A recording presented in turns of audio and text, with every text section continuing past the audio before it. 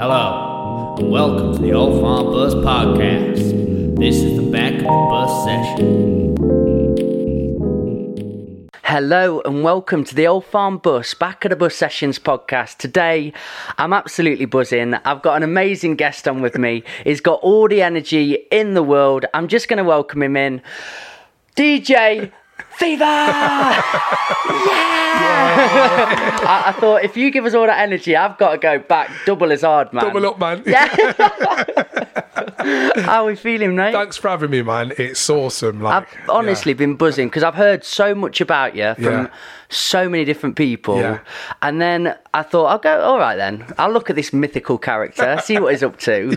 I went on your Instagram and luckily for me, you were doing an Instagram live at the time. Oh, yeah, wow. So I thought, crazy, I can really get involved. Yeah. And usually with Instagram lives, I'll be deadly honest. Yeah. Put them in the background. After a minute, I think, I don't like what they're saying. Yeah. And I flick it off. That is the majority of the time. Yeah.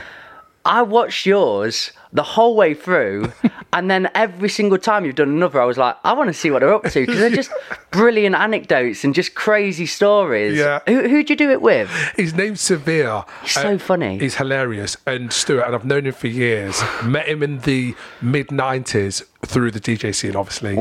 And, we clicked instantly. Literally years and years and years. 95, I think it was 96. Wow. 1995, 96, around that time. Do you know what my date of birth is? Don't, because you're going to make me feel dead old. 93. Oh, mate. I remember buying records in 93. Oh, wow. Yeah. What was coming out in my date of birth time? Your then? date of birth? Yeah, what was cracking? Great, amazing year in hip-hop. Really? Yeah. Okay. So it's just before, I think that's just before Illmatic. Are you an encyclopedia for this? I think it's just before Illmatic. Oh, brilliant. You're born just before Illmatic. So, we're talking about, oh, God. You've hit like 36 Chambers, and the birth of like that sort of year into 4 and 5. Right. It's just. And is this when it's going off in America heavily? Yeah. And it's made its way over? It's made its way over the seas, yeah. And now it's popping. Absolutely, by 90. I mean, we have a great 80s hip hop scene in the UK, right? And specifically in Nottingham.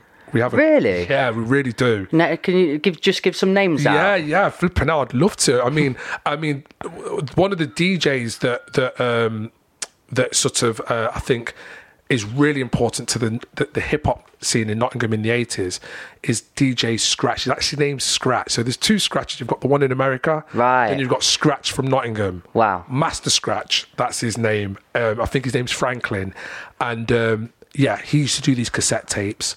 And, he would sell them from Rock City. That was his resident spot on a Saturday afternoon, which is where all the breakers and the B-boys used to go.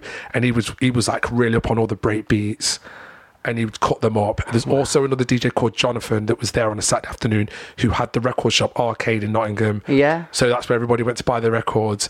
And between the two of them, they sort of built... Is Arcade still there? Arcade Records is gone now.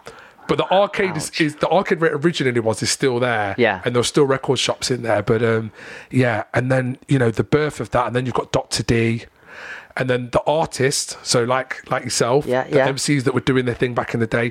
There's KID, who's no longer with us, he passed away. And he had a partner called Colin Carruthers. So you had KID and the Carruthers. I'm enjoying this so They had this huge track called Twice the Trouble. Amazing. I'm going to give you all these songs. How old were you at this point? Where are you? So this was late 80s. So I would be 12 okay. or something.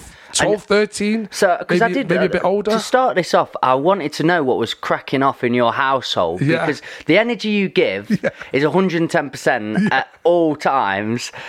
Is that your household? Is that what you've grown from and transcended from? Yeah, so I'm the baby of 4. Right. And I've got my brother's the oldest, Desmond.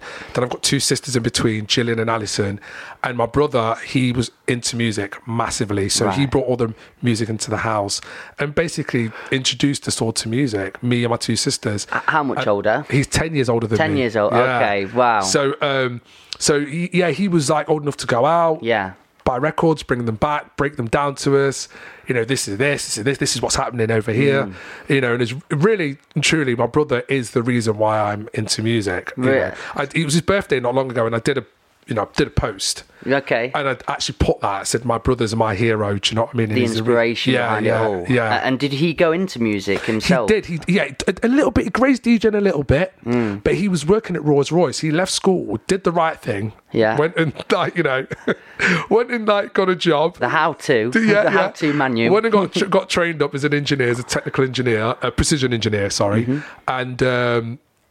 And then, got a job at Rolls Royce in Derby, worked there for years, and then, built up his music collection. And then I got the decks and the turntables once I'd got of age, and then he started to, tickle his DJ appetite. Yeah. And, I think he did a few bits and bobs. But he was working, and then he had his son, my first nephew, Kane. Shout out to Kane. Shout out. He's probably like your age. Wow. that's how old Crazy. I am. Yeah. And what about mum and dad then? Were they very musical? And were they together? Loving family household? Very much so. So very lucky to have that because, I'm very aware of the way it is now in today's society and the way things are today. But I was lucky. Mum and dad together. They both came from the Caribbean, from the West Indies. And me dad and my mum from 1960, I think. I think they got there in 1960. Right. And and basically moved into Long Eaton. And had my brother, and my two sisters, and then me. And what were they doing for a living? Me dad worked on the railway initially, I think, and then he went into the fabric trade. Okay. And then my mum worked at Debfa, which is again, knickers, underwear. Yeah. And we had a. To be fair, we had a really good childhood. A roof over our head, heating was always on, electric was always on.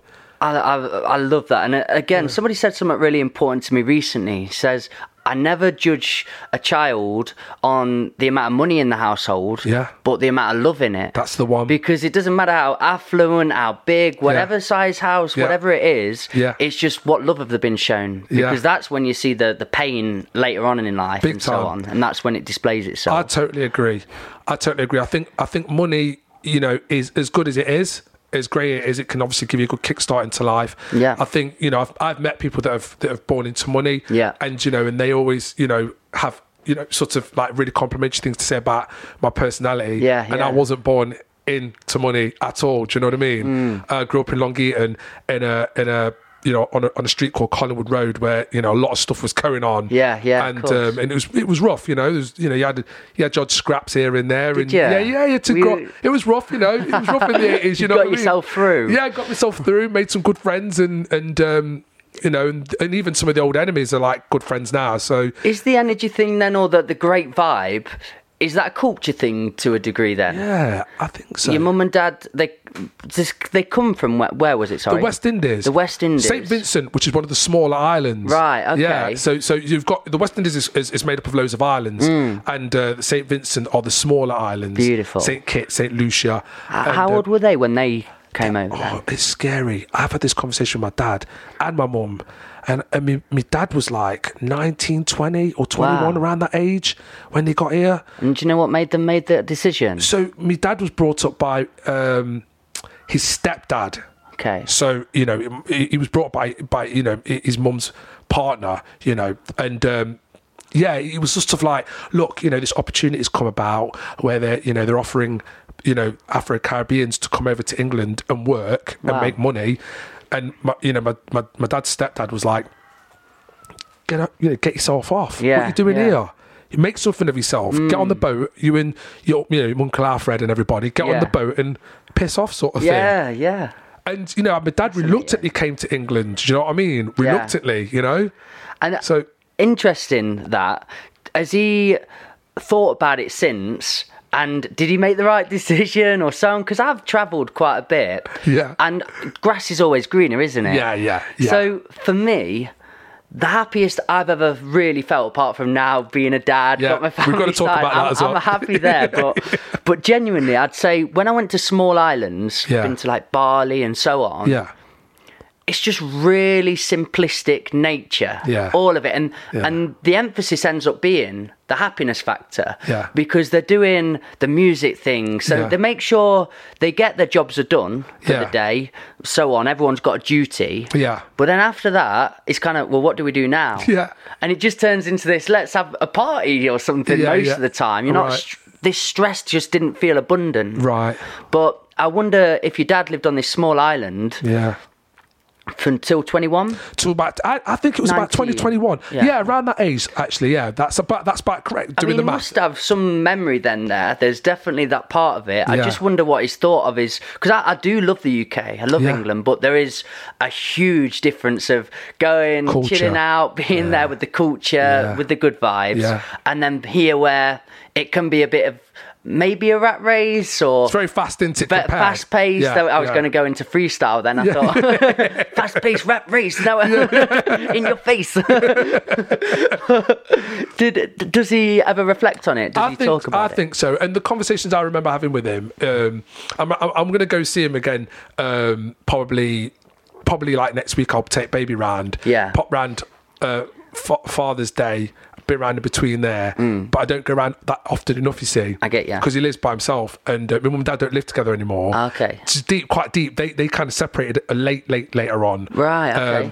But we managed to all be left home by the time that happened. So unscathed. But I think my dad, the conversation I had with my dad about, coming to England, it was kind of reluctantly, and I think he did. Even up to when, I remember having conversations with him as a young kid, it would always be stories of when he was at home playing cricket. Right. Or, that was the thing that they did, cricket. And, because he lived on a farm, the goats and the lambs and, and the chickens and all that. And, doing farm chores and then going down to the beach, to have a swim. Yeah. And then, so he often reflects on that life. The nostalgia. Yeah. And the lovingness side. And I think he did miss it. And my dad's quite grumpy as well. And I think that's part there. I think you might be on something. Interesting. Yeah. I didn't mean to stumble on that. No. Psychoanalyze the man. But that might be why he's. But even with him being grumpy, we were still. My mum's more of the chirpy. Yeah. My dad's sort of the disciplinary, grumpy. My mum's the happy Christian, Seventh-day Adventist, like Old Testament type thing. So strict, but she was the one that gave us a bit of slack. Yeah. And plus, like I say, there was 4 of us. So in the summer we would play and. We had fun times. My dad used to do like nights and day shifts. Mm-hmm. So when he was on like day shifts, we would, tip the house upside down and then get the house tidied before he came home. And then when he was on nights, it was like, sit down because he's in bed, you know what I mean? Bless. And wait for him to leave. So there's nothing scary than a nighttime dad. When you go over to your mate's house, you're both playing together and he's like, careful, my dad's on nights. Like, oh no, this monster upstairs. Yeah. And then you go too far and he comes down and screams at you. I'll never forget that. Yeah. Stop making all the bloody noise. I'm trying to sleep upstairs. Yeah, dads on nights, they're real things. Scary, mate. Monsters, yeah. And a Caribbean dad, a West Indian dad on, you know what I mean? On like nights, it's like, mate.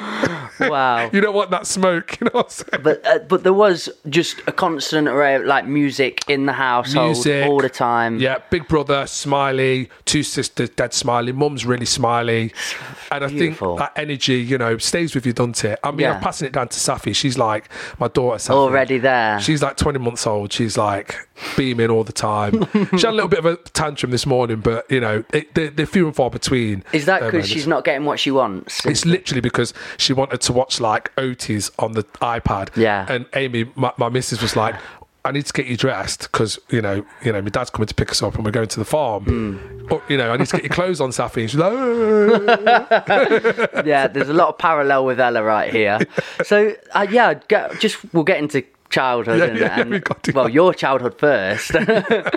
So then you're living in this household. Are you going to like a normal school, like a mainstream school? Normal school, like Long Eaton, Brooklands Junior School, then over to like Long Eaton School. And was school quite an enjoyable time for you? It was.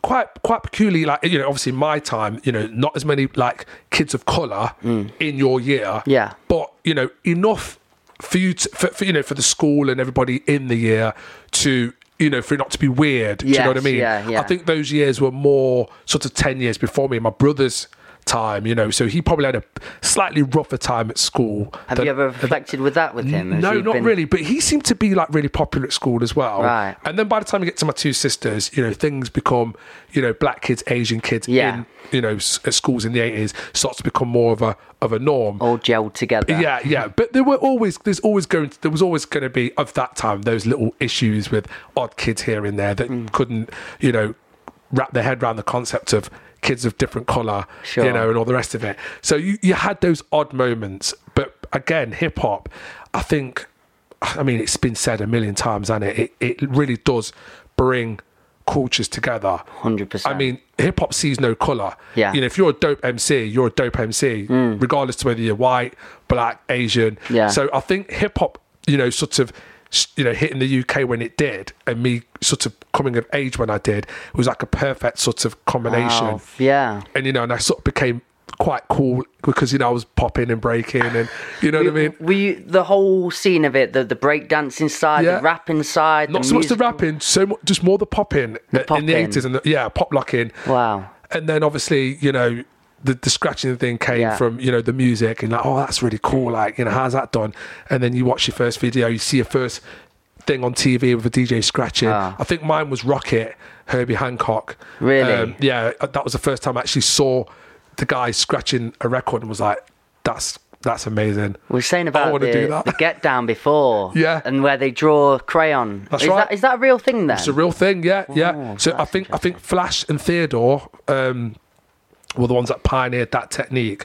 I mean, I think like we always give it up to like Kool Herc and those DJs that are seen as the founding, you know, the forefathers Yes, yeah. of the, you know, doing the first parties in the Bronx.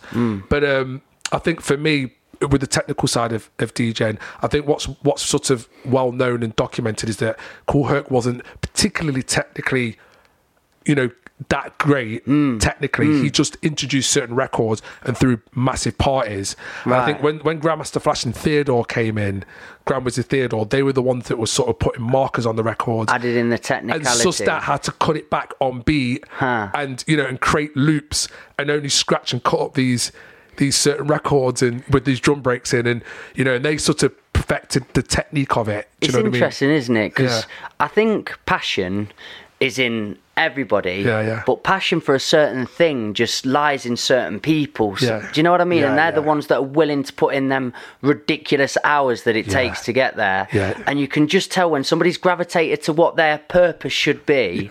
It's the most breathtaking thing you can ever imagine, isn't it? incredible, isn't it? Because I go into schools and teach poetry. Yeah. But that moment where they're quite reluctant, we were saying about before with Ty Healy going Yeah. to schools and doing Yeah. workshops with you. Yeah.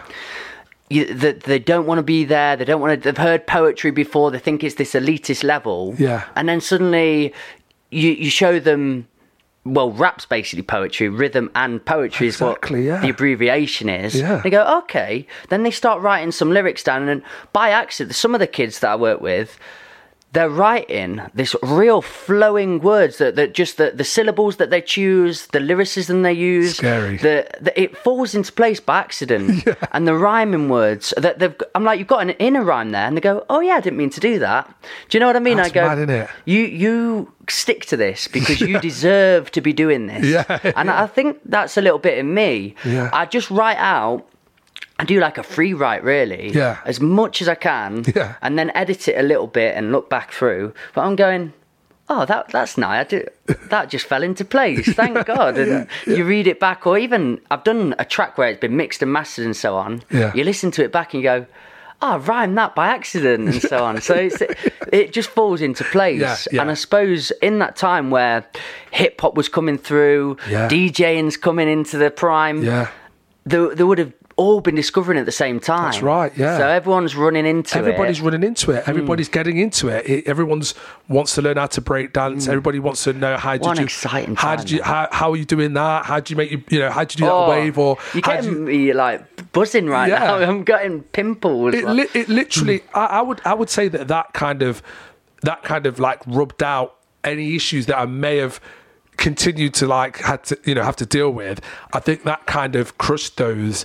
And by the time I leave like Brooklands Junior and move over to like a big school, you sort of, well, your confidence up then. So I've got my fat shoelaces in. Yeah. I've got my uniform on, but I got my trainers with my fat shoelaces in. Yeah. You know what I mean? Yeah, I do. I'm like, and I'm like, right, I'm here. Do you know what I mean? I've arrived, and my confidence is there. Plus, I've got my two older sisters and my brother. So it was great. I think hip hop really did, help me through school. Yes, literally. I know it's a crazy thing to say, but were you ever in trouble at school? Were you quite one of the good kids, or? Yeah. Because in my head, I've got you always playing music, headphones on, doing what you could to be out of the class. Yeah. Were you very musical at heart, and that's all you really wanted to be doing? Yeah, quite scary. Yeah, you don't realise it, do you, when you're young, that you've clicked into music. So obviously my brother's bringing all these like electro hip hop records home, and Rapologist and Electro 1, 2. They go up to like, I think they end up getting to like 20 something in the end. And he's bringing all these records in, and I'm pop locking and playing them. I'm sort of like, learning the lyrics to the tracks. Yeah. So and I'm going to school, and this is all sort of flying around my head. So yeah, you don't realise, but you just, I think there's a point when you start to realise, oh, actually, music is kind of a big part of who I am. Yeah. And once you've It's a feeling. It's a feeling. Yeah. And once you make that connection, everyone else makes that connection. Yeah. And then you become like the music guy at school or whatever. So yeah. So you're at school and you're trying to throw yourself into anything musical, and then as soon as you go home, it's music, headphones on, and then instrument based, or have you got your decks at this point? Well, no. So my mum and dad had brought me a guitar for my birthday when I was younger, and I was just like, don't need that. And they bought me a sort of boom box, like a twin deck boom box. Boom box, and it had like a play side and a play and record side. Cool. Right. And then it had radio, and it had two woofers and a tweeter, and that was my thing. It ran on batteries, but you obviously you plug it in as well. Yeah. And and weirdly I'd had to loop things on a tape deck. So I'd have one cassette tape that would be playing breakbeats or whatever, or a part of a track, and then I would like take the pause off on a blank cassette tape, take the pause off, pause it at the end of the loop, rewind that back, play it again, and then catch the loop again. And I would keep doing that, and I'd suss that out to loop things. Really? And a good friend of mine called Daniel Lawman, his mum had a one deck in her kitchen that had like a left and right volume and a tone fader. It was one of those 7-inch ones that drops the 7-inch down and it plays it. You put it on the thing and it drops it down. Okay. Then the arm goes across and it drops down and plays it.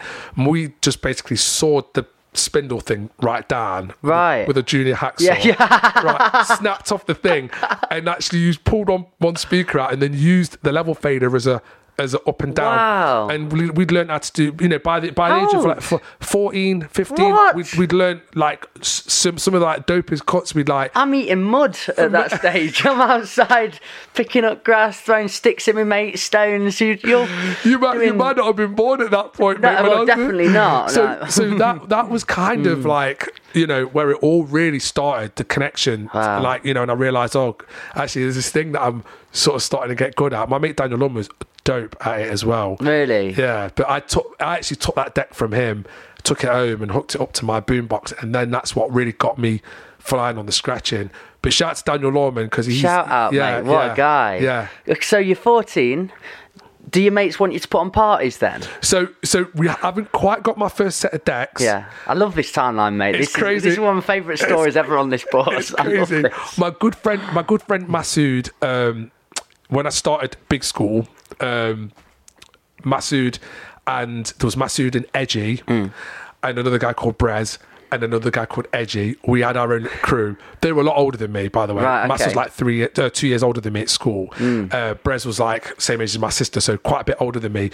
But we'd sort of made friends. All had this hip hop thing in connection. Masood and Brez, by the way, amazing breakdancers. They had like, all the music you see on the Beat Street film. Yeah.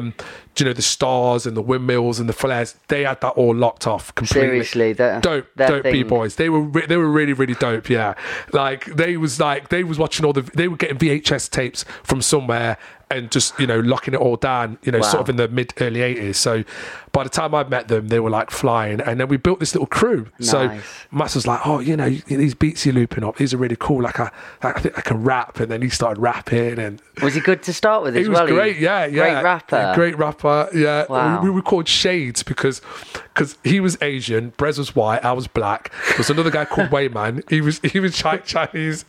This is great. And then there's Edgy, who's also black. And so we were called Shades, you know, different shades. Yeah, of, yeah. like- I've got the album cover in my head right now.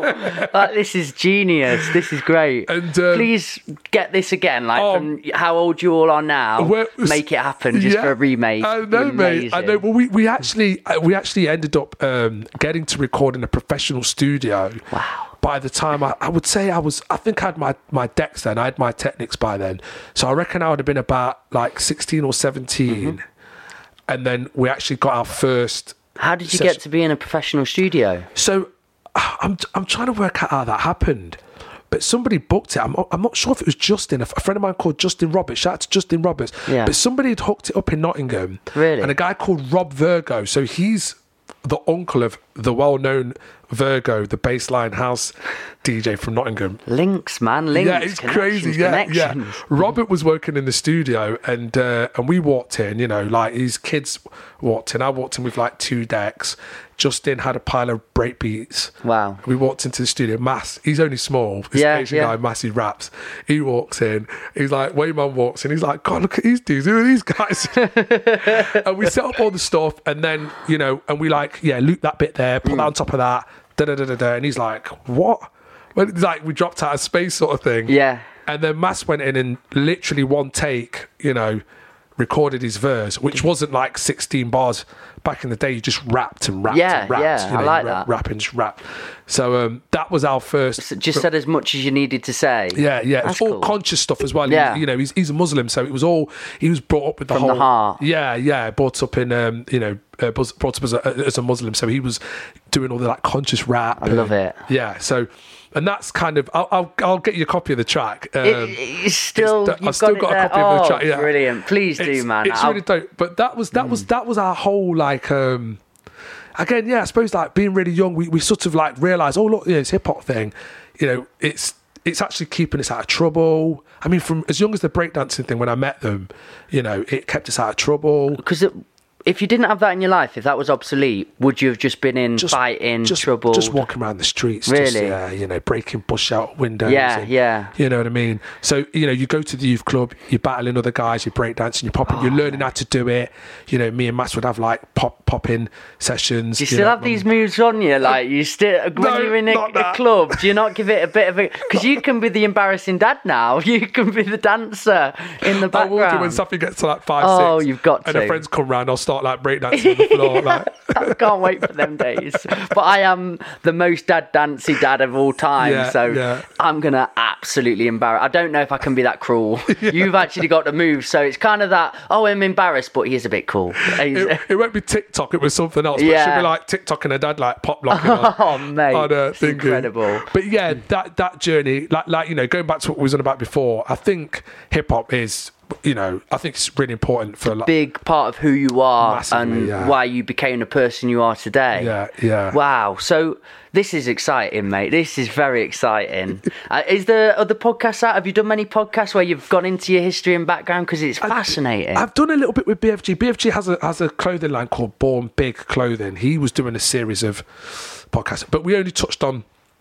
He only had a limited time. Of course. So we grazed on my brother's influence and some of the records that he brought into the house, which are like vary from Duran Duran to Level 42 to like, you know, African Bambaataa and the Soul Sonic 4s to like Grandmaster Melly Man and the Furious 5. It's like new romantic over to like soul funk, you know, like Shaka Khan, and Shalimar.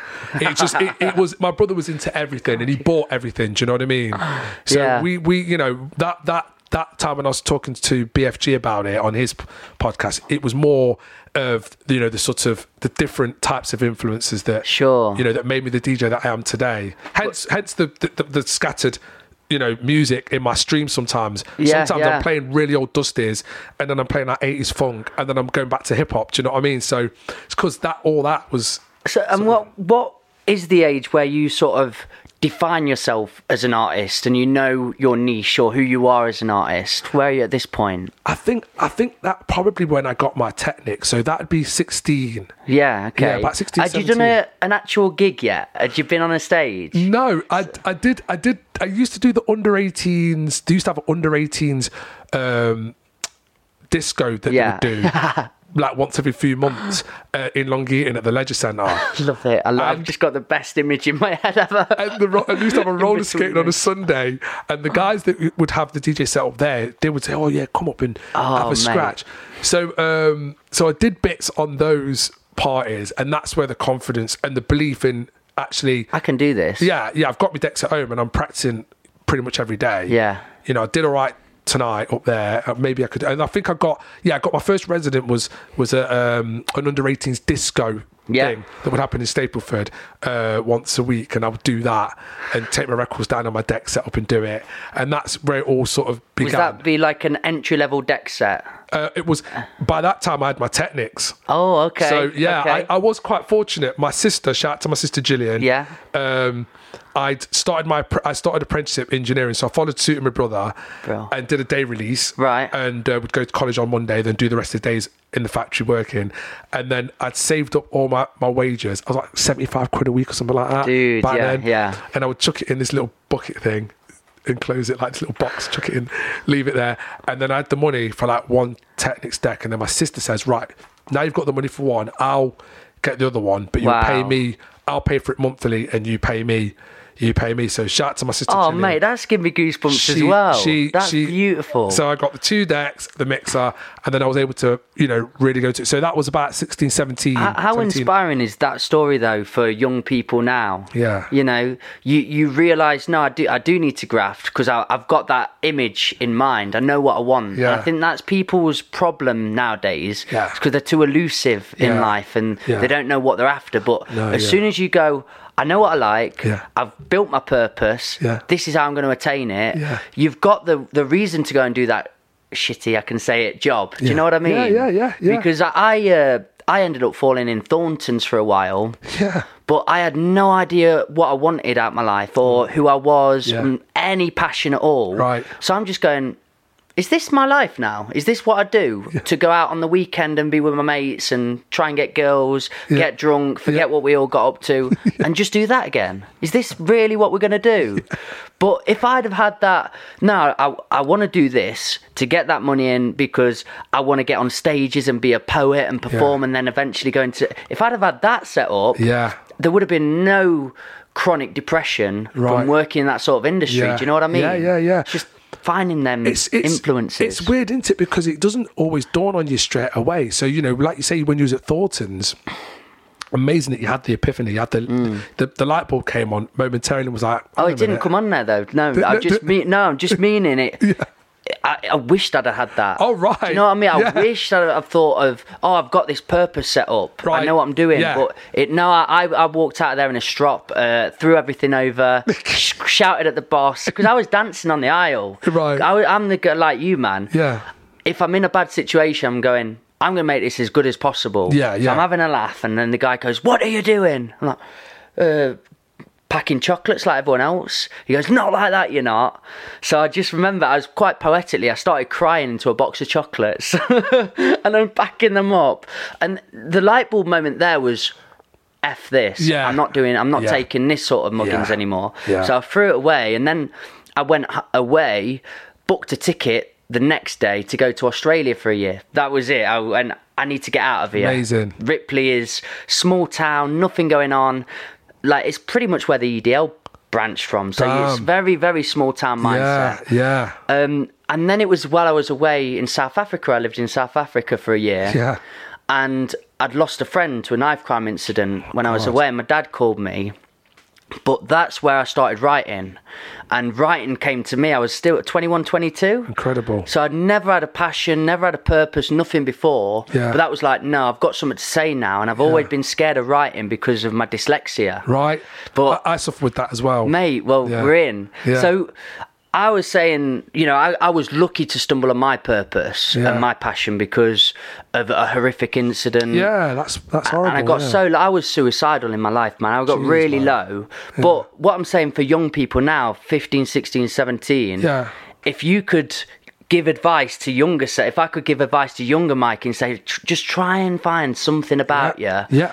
Then when you're going into these industries, going into these places of work, you're going to get through a lot easier because you've got something to come out with. You've got a purpose. Do you know what I mean? You always have to have a purpose. I think it's so real. There's a connection between me and you, which was that moment where your boss told you, you're not packing the chocolates like that, mate. Yeah. Well, I was at work, same thing. It was just a bark, and a breaking point. You know, I was engineering, it was tool making. It's a skilled job, and you know, no disrespect to those that are. It's well paid skilled job, by the way. Really well paid. You know, if you're making precision engineering, cylindrical grinding and milling, and that's what I was doing. But the gaffer I worked for made my working hours unpleasant. Right. And I had a breaking point, and I came home and had a teary moment with my mum in the kitchen, and you know, and I told my dad, look, I don't want to do it anymore. Yeah.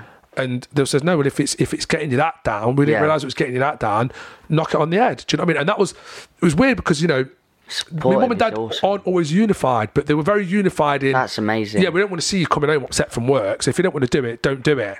Tell him you're leaving and quit. Sort of thing. And I thought, that's beautiful. Yeah, man. I thought they were going to go, no, you need to keep your job, you know, Yeah. So and at that time I did have my decks upstairs. Do you know what I mean? Yeah. And I was sort of slowly becoming popular through, you know, there was the word was creeping out, there's this guy from Long Eaton that scratches. Yeah. He's quite good, he's all right, he's got 16, some decks. 17, awesome. You know. So yeah, we have that in common, that moment you're talking about, It's 100%. Very important. I think you need that push. Yeah. Everyone needs that little push, you know. That you need to go through hardship, but you don't have to hit every branch on the way down. No. That's the thing a lot of young people now feel is, I'll just make it on my own. It's like, you've not got enough time in the world to just make all the mistakes. Yeah. You need to make some and go through it, go through your pain, but learn from others as well and take that wisdom that they've lived through and been from. So the story you told there, I was going... This is a really inspiring story. You were a young person. Yeah. You knew what you wanted. You had a passion here. Yeah. You got enough money here. And then you had a little bit of help with it too. Yeah. Beautiful. I think a lot of people could take out from that. Yeah. Shout out to Gillian. She's awesome. I was speaking to her the other day. She's lovely. She's just checking in. She's seeing what you're up with. Steve, you're all right? I'm just checking in. Nah, I was like, hey up, babes, know what you're you're all up to, you know what I mean? Yeah. Just checking in, babes. So then you built up, you've got this deck that you paid for, good bit of money. Yeah, 300 quid for the Technics back in there. day. Yeah, and Joe got the other one. Joe got me the other one. You know, I remember there's a shop in Nottingham called Superfi. I think it's just closed down just recently. But walked in, you know, money down, cash down for one. Joe goes, right, she set up the payment debit thing with them, and walked out with two Technics decks. And did you know what to do with them from then? Yeah. You saw them and you thought, I've done this on this kit. Yeah. I know exactly what to do with these. So my good friend, who's DJ Profit, his name's Michael Selby. Shout out to Selby. So many shout outs on the air. Yeah. So I'm tagging them all in it too. Tag them all in, yeah. So Selby had again, you know, I lived this end of Long Eaton, he lived that end of Long Eaton, and then we was introduced to each other. So I went round to his yard and had a scratch, and he was like, "Yeah, he's wicked." Do you know what I mean? And he was wicked as well. And so he gave me his old set originally, which was like a belt-driven set of decks. Yeah. So then it was like time to get the Technics. So then, you know, left school. And, you know, we're leaving school and then started the apprenticeship. Jill was like, come on then, let's get you, you know, got my money saved up, let's get you Technics. So shout out to Selby because he actually was the one that was like, you know, sort of, you know, really sort of helped me get the two decks flying thing. Understanding that there's a mixer between the two decks. Watching him DJ, and he had all the records, all the break beats. So there's, there are key people in, you know, my journey. You could have a book, couldn't you? Like your mentors on the way, and just give them all a section. Yeah, my brother most definitely, Gillian obviously, and my sister Alison as well, and then there are these key hip hop, you know, these people that are also doing hip hop that I met along the way that helped me to, you know, get where I was getting to. So emanates, doesn't it? Builds out. Yeah. So then, at this age, you're getting ready to go into gigging and getting, what is it, your own bit of a place to play? What do they call it? A venue or residency. Yeah, that's the word. I wanted to use your word, but I was like, I forgot it. so that was so that became into the sort of the early 90s. So I left school in 89. So 1991. Yeah, so we're like 91 now, 92. So the rave thing's big. Oh. So now we're, the whole Prodigy. Yes. SL2, that whole thing. That was starting to, emerge. And, there was a lot of sampling from hip hop tracks in them songs. So a lot of hip hop DJs and scratch DJs sort of moved over. Right. Slipmatt would be the most well-known one who scratched and come from the hip hop scene, but there's loads of them. There's a ton of them. DJ Psy, he was like scratching, doing hip hop, and he went over to that scene. Right. D2, he's from Nottingham. They all sort of came through the hip hop thing and did the rave thing. DJ Trade also did it as well. Okay. Amazing, from Nottingham. Incredible scratch DJ. These are some of my scratch heroes. Are they friends as well? Friends? I don't know Trade. I've never got to meet Trade, but we have friends in common. Joe Buddha was Trade was Joe Buddha's DJ. So now scene's amazing. Yeah. So now I'm quite, sort of close with Buddha. Yeah. He sort of, if I do a video and send it to Buddha of me like mimicking a Trade scratch, he will send it to Trade. And Trade will be like, God, who's that? And he's like, oh, he's one of your geek fans from back in the day. Geek fans. So there's a journey of things that happen. So my residency started when the rave thing sort of kicked in. Right. So I'm doing the hip hop and the rave thing. Buying these records. My brother's buying these records. I'm buying them, and hip hop records. These hip hop loops are occurring in these rave tracks. So that's what glues your ear to it. And they would chop samples from like Ultramagnetics. I think the most well-known one from Prodigy would be I Take Your Brain to Another Dimension. Yeah. Play Close Attention. That's from... Love it when that kicks in. Cool Any Keith. party that starts, we're in. Oh. All that was taken from hip-hop. So, right. So, again, you would imagine that Liam... is it Liam, the producer from Prodigy? Yeah. He's obviously a hip-hop guy as well also. So they're making these great tracks that sort of hit in the sweet spot for the majority, and also this hip hop crowd over there. Like, oh, this is wicked. Like, I know that breakbeat, I know that sample. So you start going to these raves, and then I met this guy called KGB, who's still to this day. I spoke to him literally the other day. KGB was like putting on these events at a club called the Low in Derby. It's not there anymore. It's called the Low Club. And so again, Dave, another friend of mine called Dave, and I forget his mate's name. Dave was like, "Oh, look, we know KGB. We're going to take you to KGB's house, and you can meet KGB together." And he's like, "Yeah." And me and him just clicked. And it was kind of like, "Right, Dave, you can piss far out the way, mate. Like, I've made this connection with this little dude. He's sick. Like, we're gonna build something together." And KGB literally was like, "Right, I've got this night I'm doing. I'm going to put you on these nights where you get to play like this hip hoppy, ravey stuff." And that was it. Literally, I was like, pretty much within a few years of having my 1210s, not really much in it. I think it was like literally just turning 18. This is incredible. He's like scooped me up from Long Eaton and thrown me into a club. At 18. And you're basically doing exactly what you'd ever want to be doing at that age. Scratching. Yeah. And over this, like, fast scratching as well at that time, So, big shout out to KGB. That threw you into it. Yeah, he's definitely on the list of important people. I want you to write a book, mate, of mentors and just do a whole chapter on each of these people, because they sound absolutely incredible and so important. And I think so many people could benefit from having one in their life at least. So I was so lucky. I had a ton of them. I'm saying now you've had so many of these influences and great people in your life. Yeah. Do you get to be that now? Have you had a lot of opportunity to give that? I have a student currently. Well, I'm skipping a lot of years now. Yeah, we won't stay there. I'll come back. I'll bring us back. But I have a student right now. It fits in sweet with what you just said there. Yeah. His name's Nico Gray. I actually know his mum, Joy.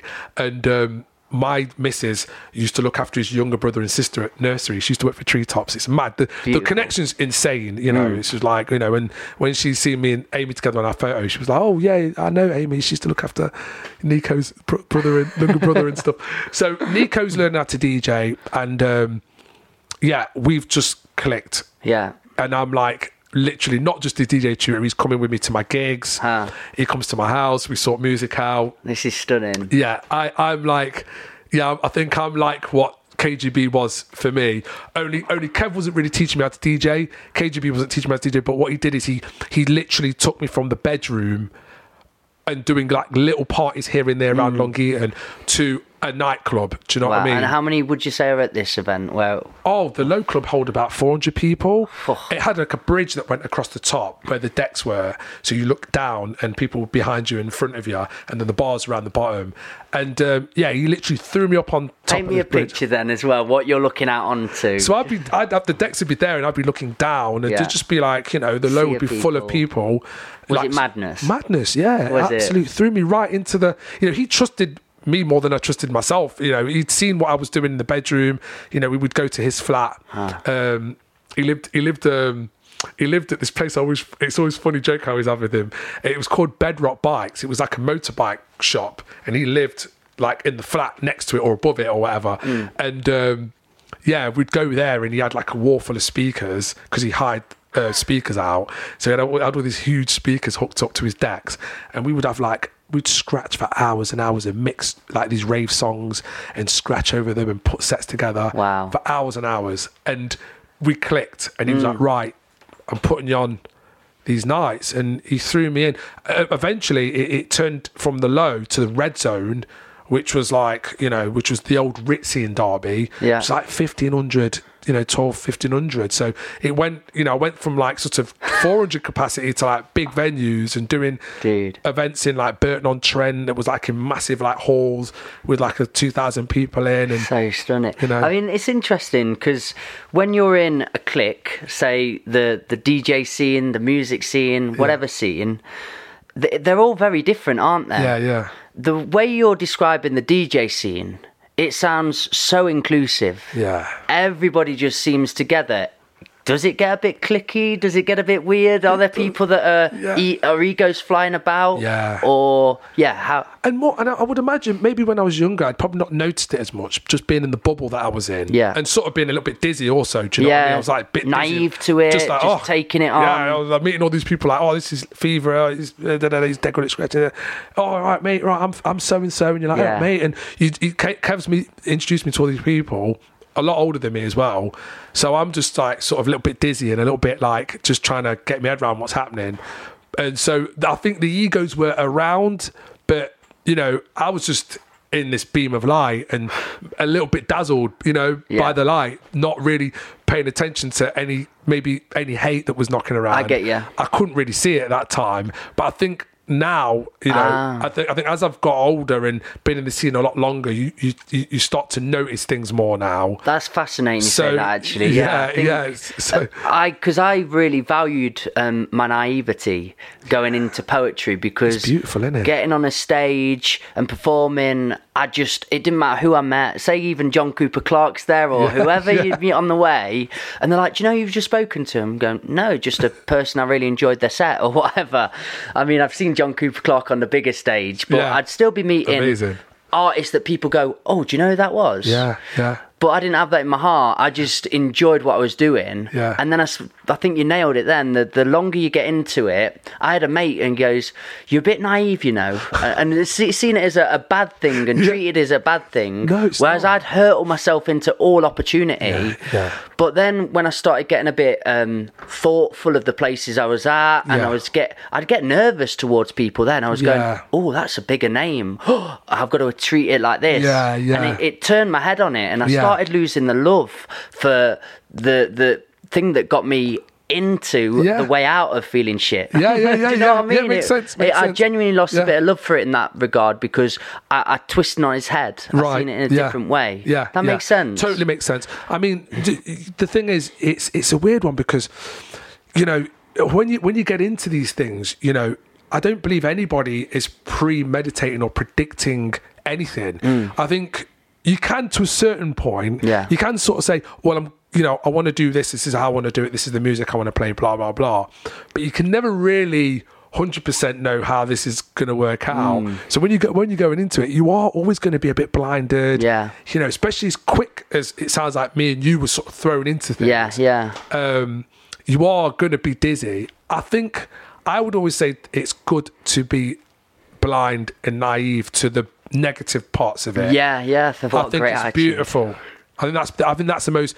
I think that's like the most innocent, great thing that can happen to you, is that you can just be like, you know, if you are DJing and you're smashing it, somebody behind you. This is just great. Yeah, it's just great because you're in your vortex. Yeah. And no one's, you know, wherever the negative energy Fantastic is, attitude. it can't get in, can it? You know what I mean? Whilst you're in your moment. Yeah. So I think for me now, it comes in weird forms. Not so much like, you know, not so much like evil stares or, you know, or you know, or off-putting comments or anything.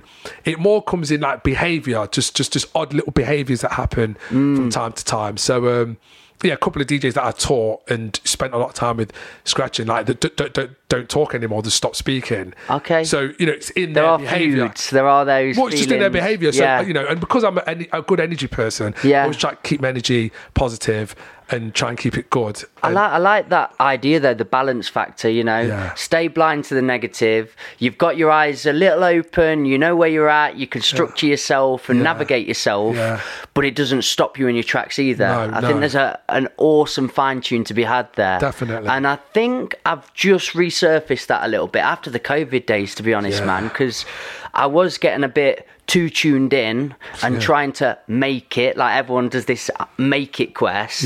And then I went back and had a word with myself during COVID, and I was like, but now you're just stressed. Now you're just over trying. And you're trying to speak to certain names and do certain things, and it killed it. But then you go, why did you start in the first place? Oh, because it felt incredible. It was the feeling again. And I've gone back with that attitude and made myself a little naive to what I was before, but then I'm just going to do it for the love of it again. Do it for the love of it. It's my favourite band song, do it for the love of music. It's got to be for Freddie's the love. Drop. It's got to be for the love. You know, the love comes first and then the perks come after. You know, when I'm quite spiritual, so you know, if it's going to happen, you know, and you apply yourself to it and you speak to your inner and tell yourself that's what you're going to do, it'll all fall in place. It does, and that kind of like offsets the other stuff, you know what I mean? It kind of falls by the wayside. The people that don't speak to me anymore, that I used to have, you know, good relationships with,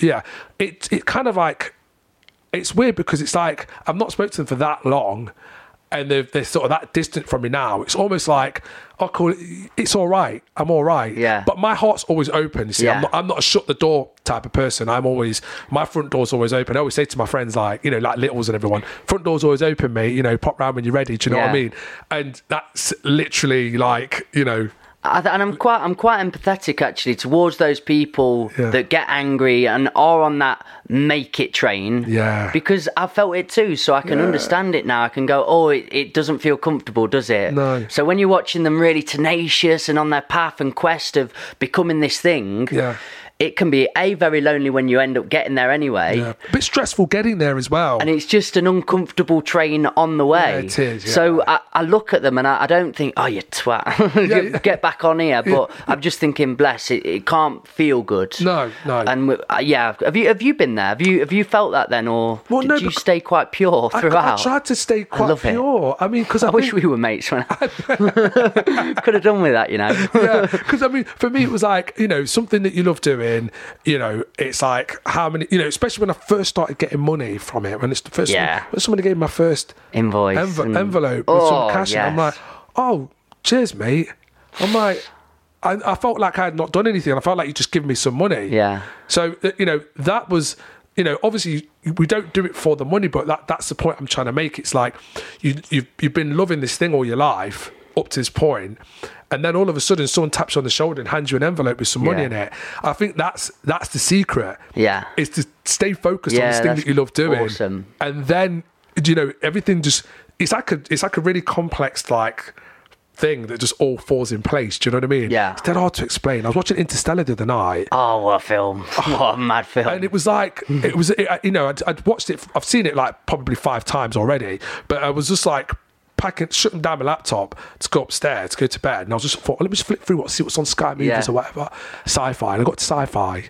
I've got the we've got the stick, you know, the Fire Stick, the bargain TV thing. Okay, yeah. So we've got like over everything, about 2,000 channels, anything you need. So I was like scrolling down, I seen Sci-Fi. I thought, and I seen Interstellar. I was like, and you not watched it before? Oh no, I've seen it 5 times before. Yeah. But I was just like, where? I wonder where it is. I thought I've just got to see where it is before I go upstairs to bed. Yeah. I was meant to turn the telly off and go to bed, but I was just like, click.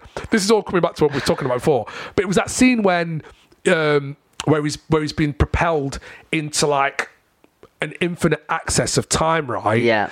And it's a bit deep to go here in this Please conversation. do, man. We're far enough in to go deep. But I'm watching it again, about the 6th time I've seen the scene. Do you know what I mean? And I'm like, yeah, this is really weird. Like, you know, it's relatable because, you know, without actually being at point B, when you're at point A, you're sort of thinking, this is what I want to do. And, you know, you sort of like in your mind, you're working yourself to this point. Yeah. And then by the time you get to point B, you don't realize you're at point B. You're on a stage, scratching, cutting up, looking down at like 400 people, and you're like, oh, right, I'm here. Really? Yeah. I'm at point B. It's a little bit interstellar. I know what you're saying. Do you get what I mean? Like, that's a great way of putting it. Do you get what I mean? Definitely. Like, you know, you was there looking at yourself, you know, closing your eyes at night time, imagining yourself DJing in front of people. And then before you know it, you're actually doing it. I think I've had different timelines. I think I had that moment of discovery. Yeah. So within 3 months, I've played a Russell Brand gig. I was on a Russell Brand stage doing a poem. That's amazing. I've met the Rizzle Kicks and performed on one of the stages with a Rizzle Kick. That's sick. And they're not name drops, but it was just a really quick timeline because I allowed it to happen because I was naive, but I was hurtling into everything. Yeah. And that's the thing, when it become clunky and I wasn't getting the opportunities, or it's when I was overthinking it, and really trying to piece it together and go, okay, now I've done well, I've got the website and the name, so now I'm going to work it out and put myself where I want to be. And that's where it started to go, oh, no, that doesn't quite work and gel. So I think how you just explained that then, I'm going to clip that bit of the podcast out and keep playing it back every time I fall out of position. It was dead weird. So that's brilliant. That's a great way of seeing that moment, just ironically just about to turn the telly off, flicked through, seen Interstellar, clicked on it just to see where it was. It's one of my favourite movies. Clicked on it, was like, oh shit, it's my favourite. Being in that state of flow, isn't it? Yeah, and it's just like, oh look, this, and I thought, oh, that's weird, isn't it? Because I remember this is a bit weird. It's like when you picture yourself doing something and then you're doing it, like, you know, a year later or a month or so later. I think there's a lot to be taken away from, like that inner vision, and you know, and that belief in yourself, and then like The Secret. It is, isn't it? It really is like The Secret, and I think when you tune into it, you picture it, you know what you want, but then you just flow with it and you allow it to become, and you don't try and overwork. Don't force it. Force it. That's the word. I love that. And can you remember them times then where your best moments, where you've been there in thousands, maybe? Mate, what am I doing here? I had the most craziest Interstellar moment in Dubai. So I love you, man. It was insane, and it actually. I've shout out to Funky T. I had a conversation with my friend Funky T. He was through the lockdown. He was having a few ups and downs, and we spent a lot of time on the phone talking. And it was therapeutic, him talking to me, you know, because he's quite an intelligent guy. He's quite good vocab and very tuned in. So I was explaining to him because we was talking about you know, that inner voice and all the rest of it, and just, you know, telling yourself over and over again, and then, you know, sort of walking it and then making it happen. And we were having that conversation. I said to him, you know, I had a crazy dream when I was really young. Well, when I say young, I had my dread, so a bit older now, about 20, 21, maybe 22. Back in the timeline. Still living at my mum's, still living at my mum's. I wasn't independent yet. I was still a bit of a scallywag, living at my mum's. And I had this dream of sort of being on a stage that was on a stage. It was weird. Very, very sort of vivid, very specific. Meta. Very specific. And there was like thousands of people in front, and it was only a quick vision. But back then, I used to like pray a lot and sort of ask God to give me things. You know what I mean? Yeah. Sometimes selfishly as well. You know, God, I want this, or God, I need another scratch mixer, or God, I need a. But I remember really like I used to pray a lot to DJ. I was like, oh look, I really want to do this. Okay, so go from materialistic to sort of genuine, very wholesome, like my heart is really in the prayer. Like I want to. This is what I want to do. I want, can't you make this work for me, sort of thing. And I remember having this dream of DJing. It was like on a stage. It was very weird. And then we was in Dubai, me and BFG, and it was an Autism Rocks event, and it was Flow Rider and Tiger, and we was in between the two acts, DJing, and so BFG had come off the stage. We had 4 decks up. He decided he was going to grab the mic and hype the crowd up, and I was going to DJ.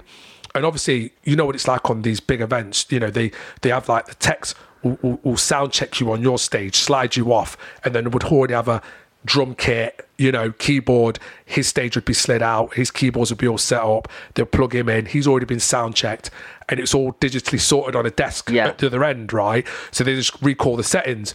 So they were sliding out the Flow Rider band and their DJ, and they were over there setting up, and B was like down off the stage that we was on, up, elevated up on the stage. Do you know what I mean? So I'm like playing like Paris, Kanye West and Jay-Z, and there's like thousands. I mean, I think it was like about 15,000. Something like that. It was crazy. It was like the Autism Rocks arena, so it was like an arena full of like kids going nuts.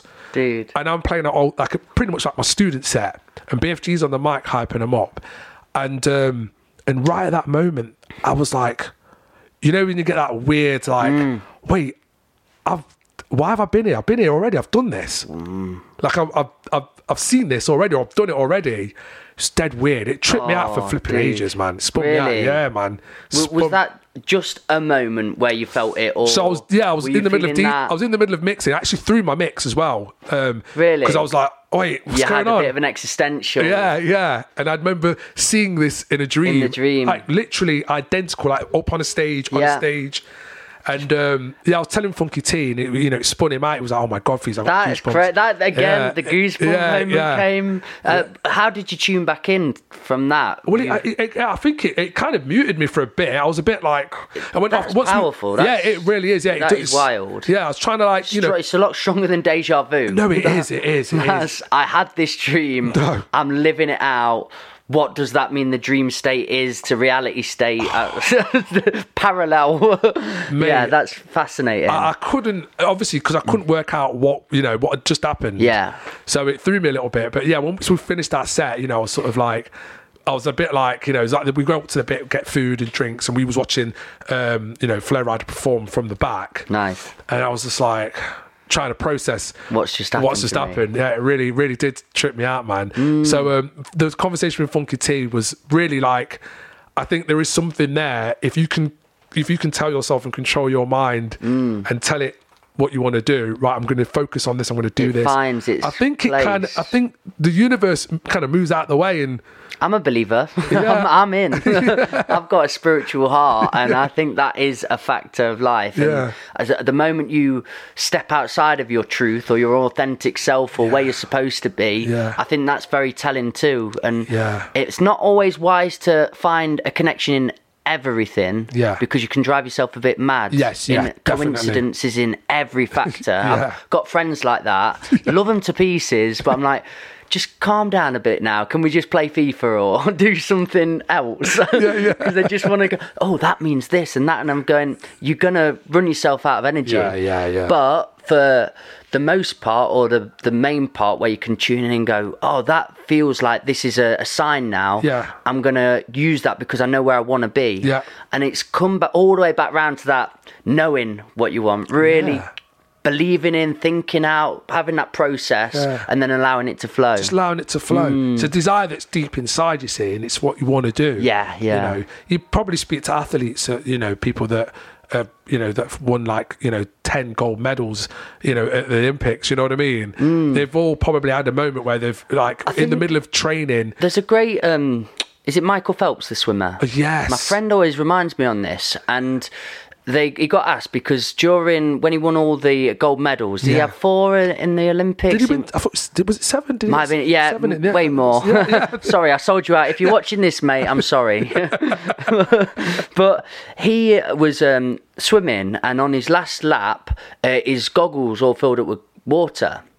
And the interviewer said, how do you feel overcoming that hurdle? Or how did it feel basically swimming blind?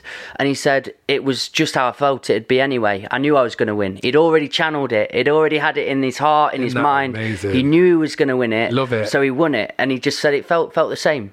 And I thought, wow, that's powerful, man. Cool, innit? Yeah, powerful. And it just meta-programmed himself so far into this state of, this is mine. Yeah. I've trained exactly how I needed to train. Yeah. I've become the person I needed to be for this moment. Yeah. I feel at the optimum of my game. Yeah. This is it now. Yeah. It doesn't matter what comes my way. We're doing it. I'm winning this. I loved it. I've got the best times on the board. I'm going to do this. Yeah. So, and it's great, telling yourself, I think that's something that's maybe that belief. I mean, we're in a different age now because obviously for us, we grew up in a not so much of a digital world. So I think, wouldn't blame it on digital technology, but I think kids have a few more distractions today. Yeah. And it doesn't allow them to tap in to the inner thing, that voice, That's so true. I think they don't tap into it, I teach at Clifton Youth Club, the Clifton Young People Centre. So I have 2 sessions on a Tuesday and 1 on a Wednesday. Brilliant. And the kids come in and, and it's kind of like, I get a sense of a vibe that they're just not bothered about anything. They just have a go at that, I'll have a go at that, or I'll have a mess about, I'm not really bothered, and some of them are talented. There's one guy called Trey, he's really good, writes his own raps, but he's kind of not bothered. He'd rather run in and out of the room and mess about, and I think, and one of them's got the phone in there all the time, always on his phone. So I think, for us, I said to him when I was your age, I would have loved to have had a studio and a guy breaking down how to make music and all the rest of it. And I think, I think the times have changed. I was going to say, it must feel quite alien for you because you, from 30, younger, just having this thirst and building it up and then getting that job and making it happen, to then see the now times where they have got these opportunities thrown in front of them in some essence, and they squander it a little bit. It must hurt your heart to a degree. Yeah, do you feel that? It's weird. It's like I talk to the other staff members and just say, it's weird because I would imagine there is a child somewhere that's dying for this, ready for this. Yeah, but the majority of the ones that are coming through are a little bit like. How do you tap into that botheredness? How do you get back there? Is it have we just gone too far? Have we tipped the scale? I think so. Because which is sad to say, isn't it? I mean, my job is to always have belief in those kids. Yeah. Every time they walk through that door, my energy is 100% for them. Like, come on, guys, here's some pen and some paper here. Let's get some lyrics down. Let's get something recorded on one of these beats. You know what I mean? That's my energy. Yeah, I can imagine it already. You can't help but what's niggling around at the back of your mind, which is like, these guys don't even know whether they want to. I try not to go into that side of my mind as much as possible, but when real talk comes out, you go, whoo. Because I was employed by my football club recently to go and film them. Yeah. And, I love football until my accident, I could have been the one, just like my dad, semi-pro. But I went back and it just felt a bit different because it didn't seem to be about the football at the minute because they'd just got this lad who was a famous TikToker and he's reached like 2 mil on TikTok or something, and he's getting stupid views. So I'm just there, gimbal shotting him. There was the first training session. This is a training session on a local park. There was a couple of lads who'd noticed him, just sort of, do you call them roadmen? I don't know what you call them. But you got the image. They sat there and somebody shouted, that's so-and-so. I don't know if I say his name or not. Yeah, from TikTok. But that's the TikTok star. Yeah. And then I saw a few getting together and they were all getting excited. Yeah. I'm not making this up. By the end of the training session, there was probably like 100 more just kids come down to see him, and all they wanted to get a glimpse of is this TikTok star, and they just wanted to get a video, a picture. And the thing is, the guy, in real truth, real honesty, if you're watching this, I'm sorry, but no talent whatsoever. It's all about the fact that he's got no talent is the funny element. And I saw it turn into a bit of a bullying thing. Oh, right. That's what I felt. So, right, so then kids are coming every Sunday to just get a glimpse of what he's up to and what he's doing, and to get a video of it. Because if they can get a funny video out of it, that's going to get views. They put it on TikTok, and then they get the views. And this is all they care about. It's not what you were talking about, which was making me smile so much at the start of the podcast, about having a passion, bopping, finding a talent, collaborating, amazing things. It was, I want to get a glimpse of this guy, get a funny little snap, little video shot, pop it on here. And it feels so weird, so saturated, so contrived, and I get quite passionate about it. And it doesn't feel like it doesn't feel like it's part of anything real, does it? That's the thing. The passion factor and the purpose factor that we're talking about. It's weird, isn't it? But that's their life, you see. Yeah, that's where they are. Yeah. The views, having the look, the comment. People read comments and get upset with the comments and stuff, and all the rest of it, and aren't able to sort of separate themselves from this digital app. So this is you and me and Ty and all these people that are going into education, schools, and trying to sort of tap back in and go, hey guys, remember the thing? Yeah. Are you optimist about it, or is the real side just going, I don't know if this is... If it's we can fixable. avoid this, if it's... Yeah. I think...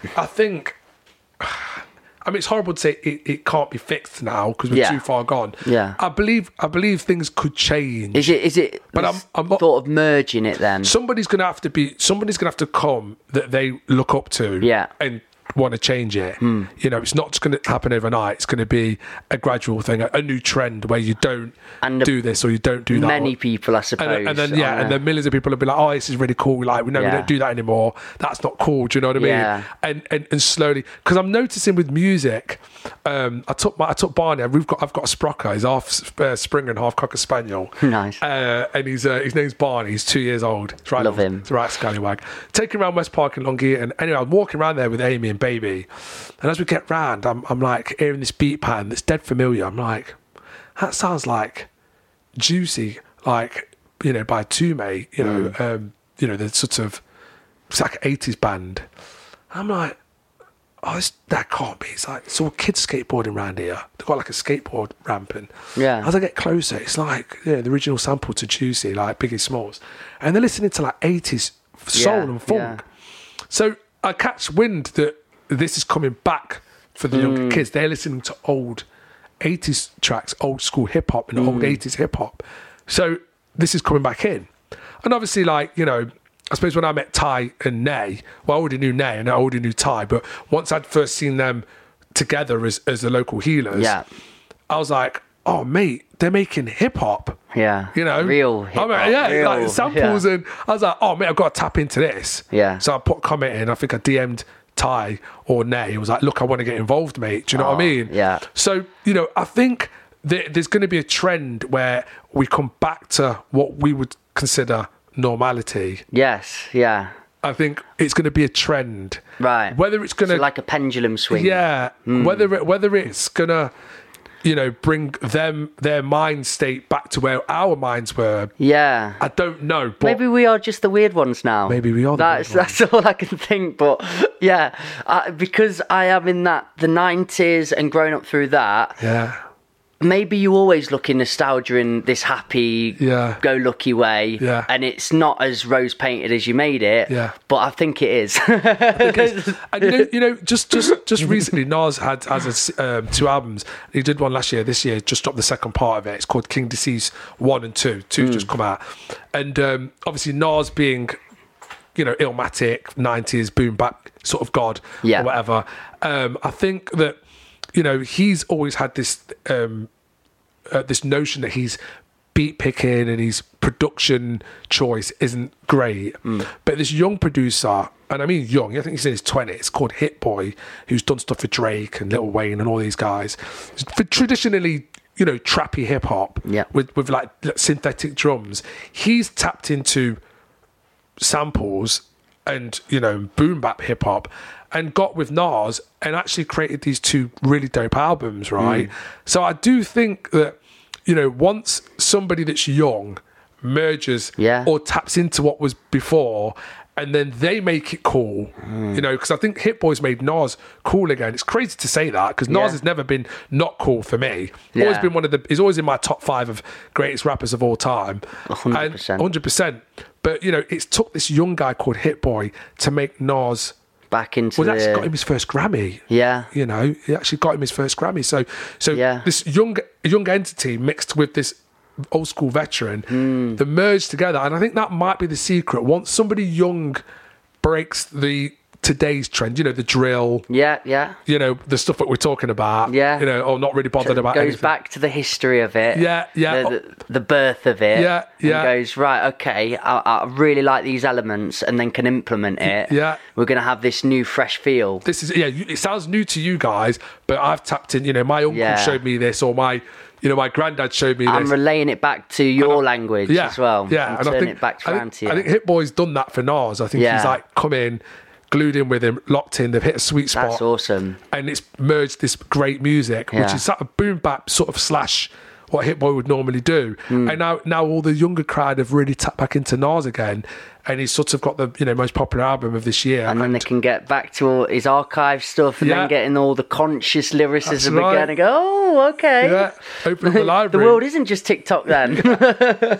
That's what I want. And I'm really nuanced with social media. I don't think it's the devil. I really don't. I think the way I see social media is you've got to use it. Yeah. It can't use you. No. And we've allowed that to now be a part of us. Me, Chrissy, and Baby, but she's not on it yet.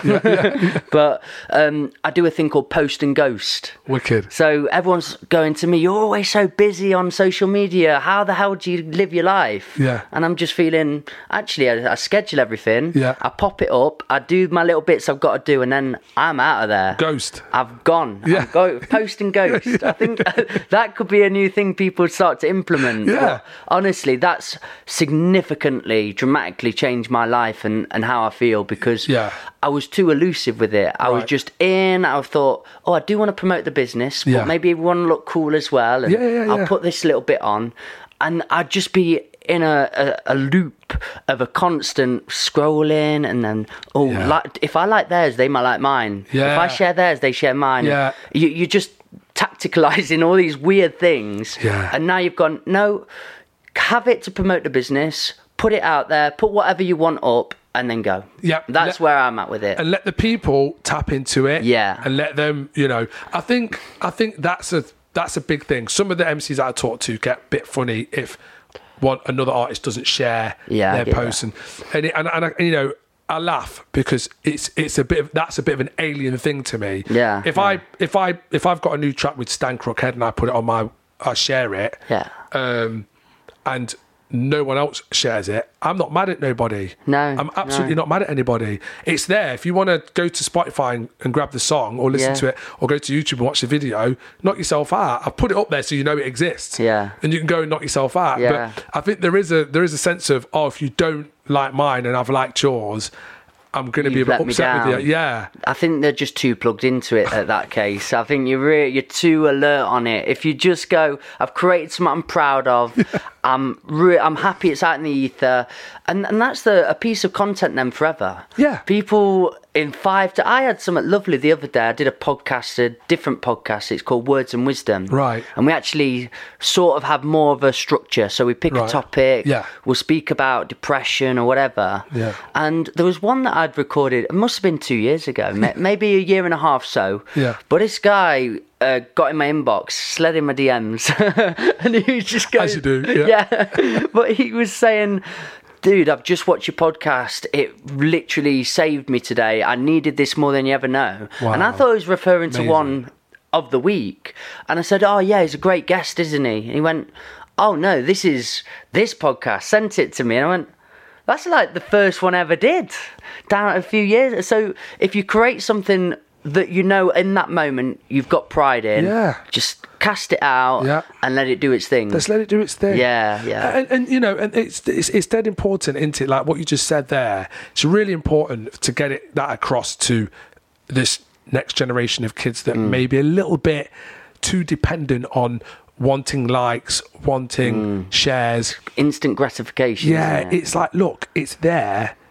That's a nice photo of yourself. It might be a photo of you, I don't know, in New York. Yeah.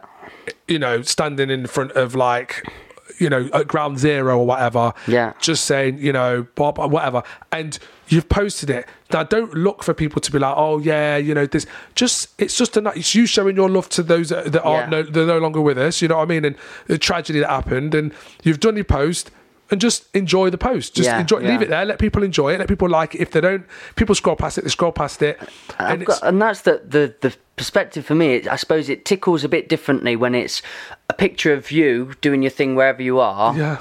There's not a great amount of skill gone into that, really. You've just done it. Yeah. But then when you've created a track, let's say, and then you've spent all that energy, money, time, everything that goes into it to do it, and then you see this girl here who's just had a bum out, 500 likes or whatever, and then you see your thing that you spent 3 months more on get 15 max. I suppose you can be a bit butthurt on that, and you can get a bit deflated. But the message is for that person is just, if you're making good music and good content, it's a great point, because me and Severe, we talk about a DJ that through the pandemic, he went content crazy, which I think most of us did, because I'd never clicked the live button until the lockdown, so I didn't even know where it was. My missus had to show me where the live button was. Come on, Grandad. I was like, I know.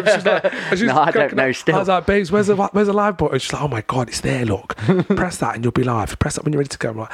So, me and Severe, we talked about a DJ that went content crazy, but to the point where he was like, I mean, it was, honestly, Mike, it got bad. Over the top, overbearing. It was bad. The content was not good. Yeah. It wasn't good. Yeah. It was more, he just wanted to keep chucking stuff out. He just wanted to be seen out there. Every day, just wanted something up there. A lot of the times it was him talking to the camera, the volume might be a bit too low. He'd be saying something crazy that's just, stupid. Just not thought out. Just click record, say something down, and then he would start calling out other DJs. And I'm going to remember the term "content crazy" because I think that is actually what you stumbled on there. It's a good name, isn't it? How people are being. I really do. It's that instant gratification, but then they're on this desperate need to. Oh, that's doing its thing now. What's the next? And nothing great gets created out of that ever. It's too stressful. Me and Severe talk about it. And he's like nudging me. We talk on the phone. He's like, Viva, look, you should contact him and tell him, look, it's not, he's putting out a lot of crap content. Yeah. And I'm like, look, I said to him, yo, bro, I am not, you tell him, you know what I mean? Yeah. We're both like, no, you tell him. And I'm like, look, if I tell him, he's like, no, but Fees, we respect you. If you tell him, he'll respect. But I'm like, look, he's going to take it the wrong way, The next minute I'll look on the feed and he'll be calling me out. Do you know what I mean? Yeah. So I thought, I'm just leaving with it, bro. But his content's poor. He's puts out a lot of poor content. Then next? So it's just, he calls out all the DJs and then he's like, then he's doing mixers where he's clanging mixers, and then he's like just because he wants you to see him doing it, DJing. Yeah. And then he's talking to the camera. He's in his car driving. He's like, just loads of trash content. But it's like in a different matrix. But for me, I would rather not post anything till I've got something that I think, like if I'm in the studio and I've like made a beat or something, I think, oh, this has got a good vibe on it. I'll post this. Yeah. And it might only be like a few MCs that will like it. It might only have 30, 40, maybe 50 likes. Yeah. Nothing major. But the comments or the feedback could be like, "Don't beat thieves." Do you know what I mean? Organic, love this one, dead soulful. real. Yeah. So for me, it's like every now and then, a bit of content. If Barney does something really funny, my dog, I'll go, let me share that with everyone because that's hilarious. Or if Safi does something funny, do you know what I mean? Yeah. It's just, I think it's got to be like it's got to be content that means something. It's got to be decent content. Just don't throw anything out there just because you want to be seen. Good attitude, yeah. And I think that may be the mistake that quite a few people make with their social media, because they want to be seen frequently. I think that's an awesome attitude about it. And horses for courses, isn't it? What are you putting it on there for? Find your why. If it is to be just in the face of it because you're trying to sell a product and it's this product all the time, to a degree, just go on to, create a studio. You can schedule, pop them all on. You don't actually have to be there. If it's just this, say it's nails or whatever it is, and because that's apparently every day, if you drip feed something in there, you'll be more in the algorithm than others. So for those sort of people just selling a product, perfect. But like what you said amazingly is, can you be damaging your products? If it's your artistry and then you're trying to be clever or creative, but you're not because you're just fast acting crazy content wise, you're going to do yourself a disservice. Because I get fed up. As soon as I've seen so much of one thing all the time, I'm going, I tell you what, dude, the mute button has become my godsend. I'm going, well, Severe just like, he like rings me like, oh God, Thieves, have you seen what he's done today? I'm like, yeah, I saw it. And I was scrolling, I was like, I was eating my breakfast and I saw it. I'm like, I tried not to, but I had to give it a look. And he's like, and he's doing saying something stupid or doing something stupid. Or, bless you, man. And it's like, it's a crazy world, social media, and we do forget how short it's actually been of existence. It's not been that long, really. How we're talking now, this is about, again, we're trying to piece together the best way of doing it, but there is no rule book, there is no manual. We're just working it through our own mistakes, where we've got depressed by being on it and over consuming, or over creating content. So it's a forever changing thing. I think you can build it to working for you, though. Did you watch The Social Dilemma? Have you watched that documentary? No, I haven't. Dude, that's the good one. Is it on Netflix? Netflix, is it? I'll get I'm that later. sending you that. And that's the one that is all these tech heads. Oh my God, it's actually given me a bit of heart palpitation then thinking about it, because the people that have started this, the Zuckerberg and so on, the people just under them, these were the ones saying, do you know what you're creating? You don't know how dangerous this is going to be, where we're going with this, because the idea is turning us into that's using us. It needs to be there. So where you see all these ads popping in now and so on, it's creating that algorithm where it's turning us into robots in a certain essence. And watching that documentary, really, that was my pinnacle moment of, Chrissy, we have to sort our shit out now, because we can't keep on doing what this documentary is saying we're doing. It got intense, man. So I'll send it you over. Send me that. And then you send it that crazy guy. Let him watch it. I mean, he's a bless him. He's a lovely guy. His heart's there, but I think, like you say, content crazy. The pandemic started it all off. And again, for me, sort of not putting myself in the same bucket that he's in, I also thought to myself, not because of what he was doing, but because I was like on Facebook and I'd seen other DJs doing live streams, and I thought, oh, maybe I should do one of these. When next time I go in there and have a practice, I'll find out where this record button is, and I'll flip the camera around and I'll see what happens. And it was a learning curve for me. I was just recording my audio from my missus has got a Beats pill and stuffed that under my phone under a stand. Nice. On a phone stand. And I thought, that's good enough audio. And then for what we're doing. I love that saying. And then my mate Jeremy Prince was like, great stream last night for you. He had loads of momentum. See all the comments. I'm like, I was crazy. I'd scratched my first tune in and I looked at the phone and it was like going dong dong dong dong. I didn't realise that, that when you go live, people get a notification, Stephen Fever Richards has gone live. So I was like, I scratched in like back and forth, Aaliyah, thought I'll do a little R&B set. I won't go super like boom bap hip hop on him. I'll just play a bit of like R&B, sing along stuff. I've like scratched it in, and before it's got to her first verse, the phone's like lit. So I was saying to Jeremy, oh yeah, mate, I was like, I didn't get it. Like, how did people know I was live so Wow. quickly? So he explained that to me, and then he goes, "Oh, by the way, Fees, how are you doing your audio? It sounded a bit tinny." I was Okay. like, "Oh, use me beats pale." Like, he's like, "Oh no, you need this thing called an iRig." Right. And he sent me a picture. I'm like, right, okay, I'll order one now. So, you know, we obviously didn't know how long we were going to be into like lockdown. I thought it'd be worth having. So learning curve. And then that gave me the going live DJ bug, going live and doing live streams and stuff.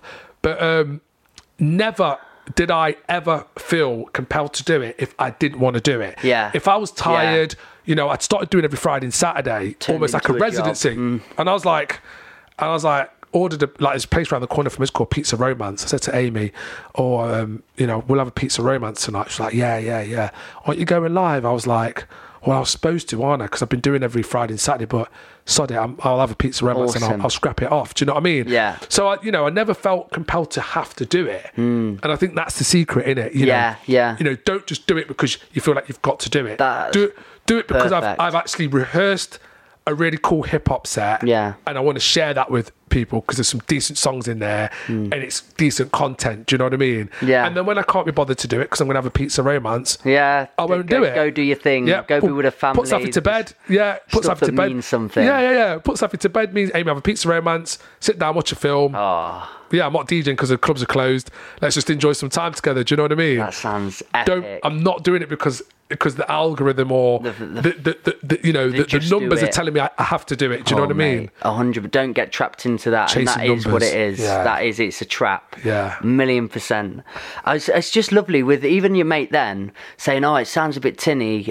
Use this." Yeah. You've always got people in your life. Jeremy Prince. Shout out to Jeremy Prince. Prince. Yeah. Just people that want to help you. And I suppose it is amazing. who you are as a character, that energy, that vibration, that who you've come across as. Yeah. Everyone just wants to go, do you know what? I want to help that guy in some way. Yeah. And that it's very deserving. Oh, it's but that's so- how you've got these mentors in your Yeah. life. They just want to be helpful towards the cause. Yeah. I want to throw another one in there.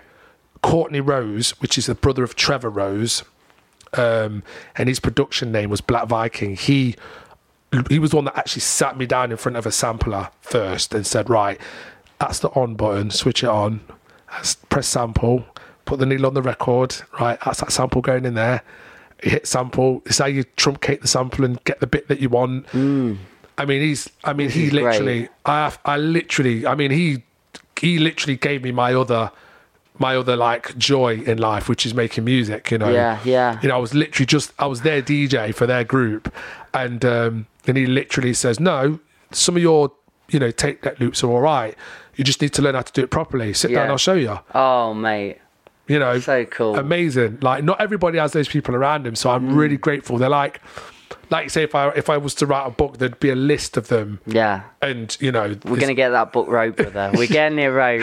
Jeremy Prince is in there as well. Shout out to Jeremy Prince. That's for me. When I was saying I can get envious at times when I see these collectives and people together. Yeah. Because I never really had that, and particularly mentors are very, very short on the list of people I can say help me out of that place or Yeah. I've got a few now. Martin Illingworth, shout out to him. He's Yeah. incredible teacher and sent me into all these schools and places. Wicked. He saw me at an open mic and give me a business card. Dope. And is Sheffield Hallam head lecturer. Right. Awesome guy, and put me in front of loads of people. But yeah, it's very few. I could count it on one hand. Yeah. Those mentors in my life. Yeah, And yeah. I suppose that's why I've gravitated to putting on workshops on the farm. To help other people. Because I'm going, those kids that haven't got any in their life at the minute, no ambition, no aspiration, no idea what they want. Yeah. Psychoanalyzing, I suppose that is a big earning in me to go, I want to help these and youngsters. it's dead rewarding as well. Don't you find it quite rewarding when you do? It is, isn't it? Yeah. You know, like I was on about my student Nico before. Purposeful. It's been dead rewarding for me, especially in session when he's learning complex scratches. Yeah. And he's picking them up straight away, and then. You know, and I'm watching him do them. Yeah. I'm like, I just taught him how to do that. This is amazing. And I suppose that's the one problem for me is because I didn't have those mentors. I feel quite impostery now because I've got got an eclectic set of skills Yeah. to give out. That's why I'm getting in Ty, I'm getting in Brilliant. whoever. I would love to get you in, to be honest. we sort that out, man. You just let me know where you need I me. would love to get you. The kids would benefit so just from being around you, mate. I'd just be like, just do whatever you do. You don't even need decks. We'll just have a good time. But 100%. Because I've not got all them skill sets. I think, I'm. What can I actually give it? I won't give him something, right? But I don't know what to give him. Well, you're giving him poetry and words. Poetry's good, though. And words. I mean, words are so important and they're powerful. Do you know what I mean? Because with words, you know, you're either going to hurt somebody and cut somebody down, or you're going to do the absolute opposite and lift them up into space, elevate them to next level. And you're great with words. The video that you put up the other day where it's the bless you, man. Yeah, sick, man. Thank you, brother. Dope. That's Frankie Bones beat. That is dope beat. He's cool, isn't it? I said something about the production, didn't I? Yeah. You mentioned, and it's beautiful. Got that sent across, but the marriage between what you're saying and how you're saying it on the beat. Because I'd never learnt the beat thing, so I've always got into my head about not doing it like a rapper. And you put on the American accent, doing it like this, and so I just goes, I really want to just do that. Talk. I just want to say it. It's amazing. And on-off beat style stuff. So it is. And I'm if you Littles will tell you this, and the local healers, I'm really into like what we call pocket and rapping off the grid. Right. Okay. I love that. You know, some of the artists that I've worked with have been very on the grid. Right. I get you. On the grid. Yeah. And I'm really into like pocket changing. We call it pocket changing and flow changing because there's a little pocket in the beat and you keep jumping in and out the pocket. Oh, I love that. And my favourite MCs, my top 10 favourite MCs have all been renowned pocket change MCs. Always come out of the one and move around. And that's what you do really well. Is Mike Skinner in there? Is he Skinner's amazing, isn't he? He actually, now you've said, you know, if I had to extend my 10... I might have to throw him in there. He pioneered something there. He really did. I love. It's because he was my first ever CD. So you fall in love with that, don't you? Yeah. Slim Shady, and then A Grand Don't Comfort. So Eminem. I mean, talk about pocket and flow. Calls. Yeah. Ridiculous. But I've got Eminem as the first CD, and at the same time was The Streets. I knew I wanted rap there. I didn't. My dad was really musical, but it was Sting and stuff like that. Great influences though. So we'd get a big drive down to Essex we used to go to. Wicked. And we'd just circulate. I think my sister probably had a S Club 7 or something. Yeah. But my dad's old schooly Sting. But mine, there was something about rap. Yeah. And then, music sort of faded out my life a little bit. I went into the sporty scene, a lot of rugby, bit of boxing, football. But it's just funny how at 20, when that thing happened to my friend and I found poetry again, the music here, it's 6 years old or so on, transferred straight back round. It's like it is a part of you, isn't it? It's amazing, isn't it? It once you've had a connection with it spiritually with that music, that's it forever. As soon as you hear it, that's the beautiful thing with music. It's really powerful because you might not hear a song for years, a decade, and then you walk into a bar and it's playing in the background, you're like, and all these memories come back, from the last time you heard it and everything. And clearly at like 7-8 years old, I'm not so sure on what they're saying to a degree. I don't know what Lights So Blinding Your Eyes is about. But the storytelling I could get behind, and that's a whole concept album from start to finish. I remember listening in with these headphones in and just going, oh my God, Dad is telling a story. He's telling a story. I loved stories as a kid. So it's the first time I'd heard that in music, and that, for me, being 20... 21, 22, oh my God, I just love telling stories in my writing. Amazing. And that's it. I realised it's come from this really young influence. Yeah, but what I like about you specifically, not just because you've got a great vocab of words, right? You've got a big bucket of words that you can throw out there. It's great. It's so important. Is it for an MC or poetry or spoken word, whichever category you want to sit into? It's dead important. If you're going to pick up this microphone, that you're not a limited. Condense yourself down. So, but my thing that I love with you is your ability to move around the grid. Right. Come off the one, come in there, drop out there, put a gap there, then come in again. It's really fascinating to hear it from a producer because I've not heard it in that way before. So honestly, dope, man. It's dope. Thank you so much about that. Actually, Nate can co-sign this because when you shot one of their videos. Yes. and then he was sharing your stuff. And I told him when he came to my studio, I goes, yo, who's that dude?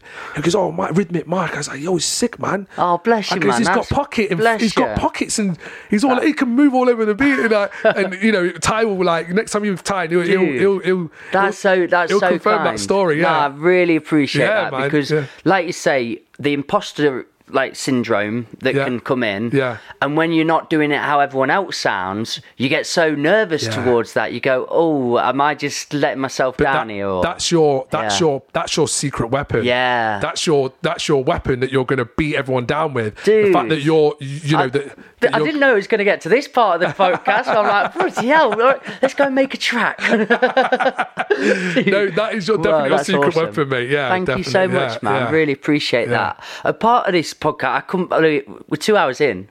Like, that's mental. You have to cut it down. I've got to edit this. You have to cut it down. There's nothing could be cut. It's too electric. There's too much to deal with here. Now, the family side of things. Oh. I did want to get into that because. How old are you now, if you don't mind me asking? I'm 47. Wow. I turned 47 in June this year. So you had a baby at 45. 45. That is later on in a lot of people's terms. Very, very later on. And Safia has been like, I mean, I don't know where to start when I tell you she's like literally like, that bulb came on, that bulb came on, really? That bulb over there came on. Do you know what I mean? That tap on the shoulder was like, oi, mate. Do you know what I mean? Yeah. You know that voice that goes, oi, bro. What was the most powerful bulb? The most powerful bulb that came on was like, well, I didn't realise that I could love something so much. Yeah, man. I mean, I love hip-hop, and I love making beats, and I love my mum, and I love my two sisters, Alison and Gillian, I love my brother Des. Love them like... unconditionally. But this little thing, that popped out of Amy on the 6th of December, you know what I mean, 2019, I was like, right, okay, is it possible that I can love anything? Especially now, characters coming through now, she's just like, melts me. Did you imagine that beforehand? Or when was the moment where you went, oh, this is new, I didn't think this was coming? Was it the moment in the arms, or was it as you were the build-up? Where was it where you went, ouch? So a little bit when the midwife handed her over to me. Yeah. And then I told you and your partner outside dinner. Yeah. So I was in the kitchen. Amy ran upstairs to get herself ready quickly to get some stuff, and she was taking her to forest school. I think it was a Friday, and just giving her a breakfast. And I always like when they're gone, I do the pots, put all the bibs in the wash, dry. I do that bit. Nice. Amy will take her to forest school. So I'm dancing around with her, and this Emily Sandé tune comes on. I'll let you know what it is at the end. I'll find it on YouTube. So I'm dancing around with her, and there's this really like heartfelt melodic instruments coming, and obviously the words that she's singing. Yeah. She's got a great voice, Emily Sandé. So it's a combination of that, and then Safi was just like giggling and smiling and kissing me, and and I was just like, it all just hit me all at once, and I just couldn't hold it back. I was just like that uncontrollable crying. Do you know what I mean?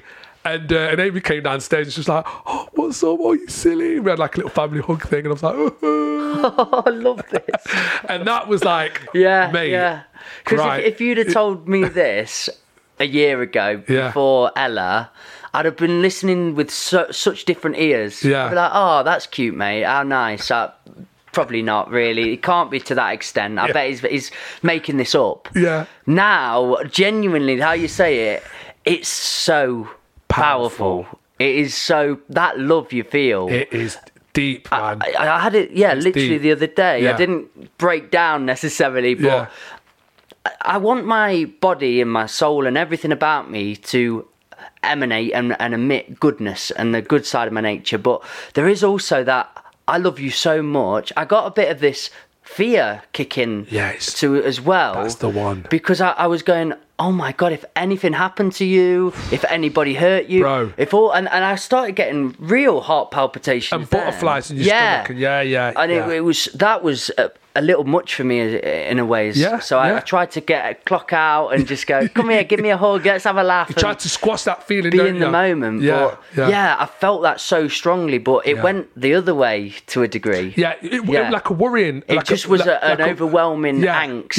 Yeah. Of, I never want anything to happen to her. Mate. Getting emotional now. I wonder if she's all right.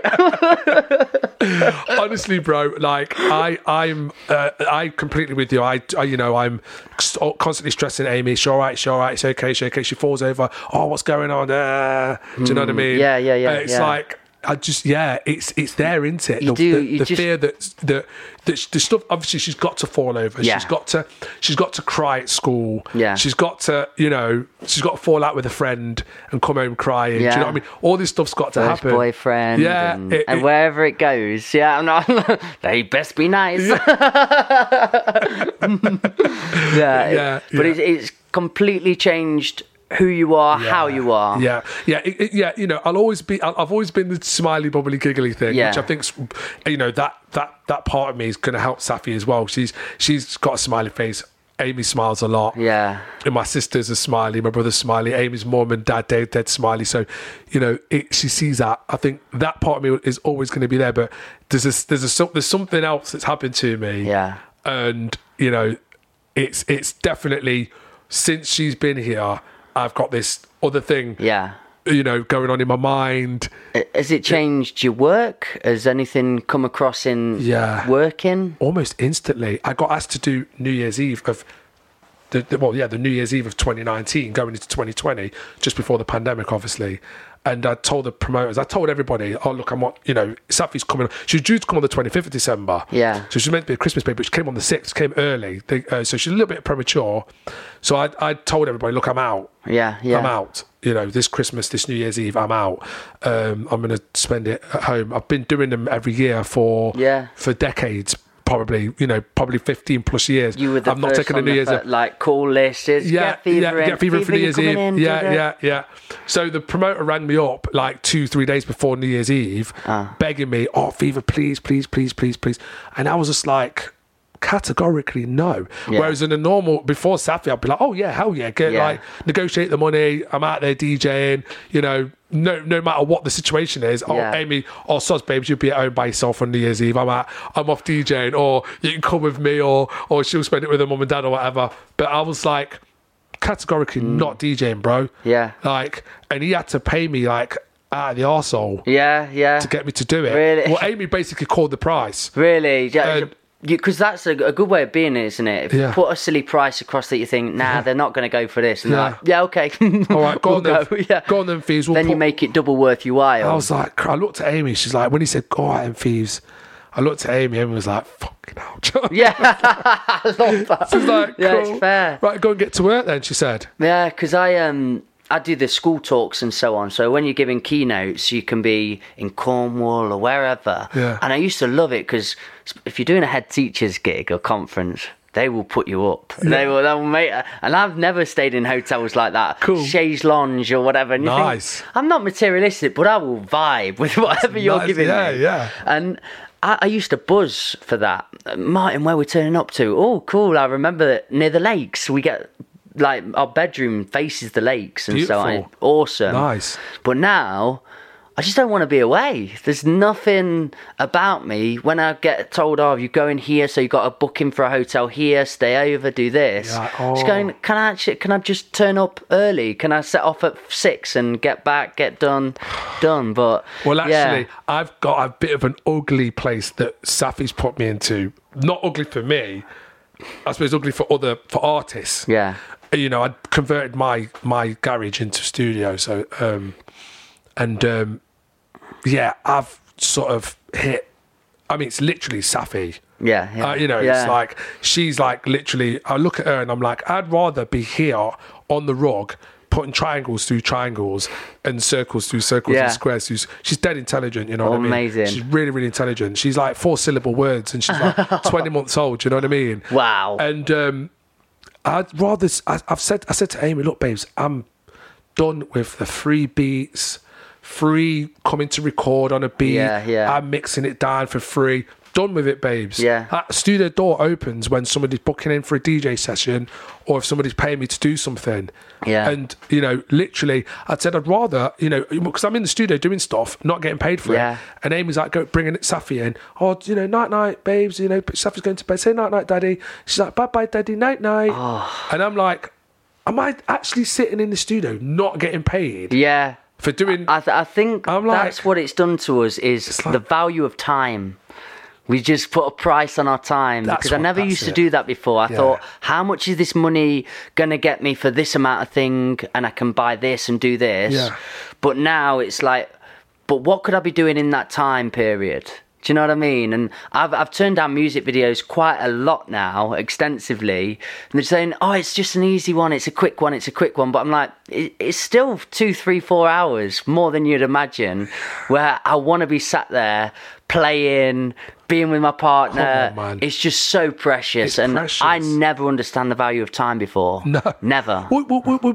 Before your daughter came along, you would quite happily pop off, go shoot a video, For come free back as well sit at for times, free, yeah. sit down, edit it, Yeah. cut it up, make it look amazing, Yeah. send it to them, get their buzz going. You get nothing out of it. Yeah. Mike's getting absolutely nothing out of it. Yeah. Do you know what I'm saying? Yeah. And you can imagine how many years I've been giving free beats and recording and mixing, you know, giving people Longer full than I've been albums. alive.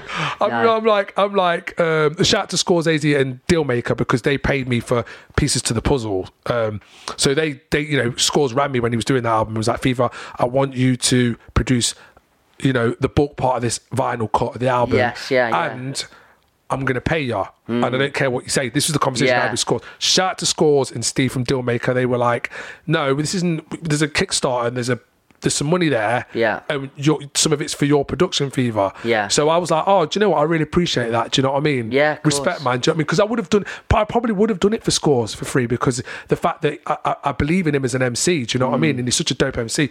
But I think having Safia now, it's just like, not bothered, mate. It's As long as expensive. It'll get.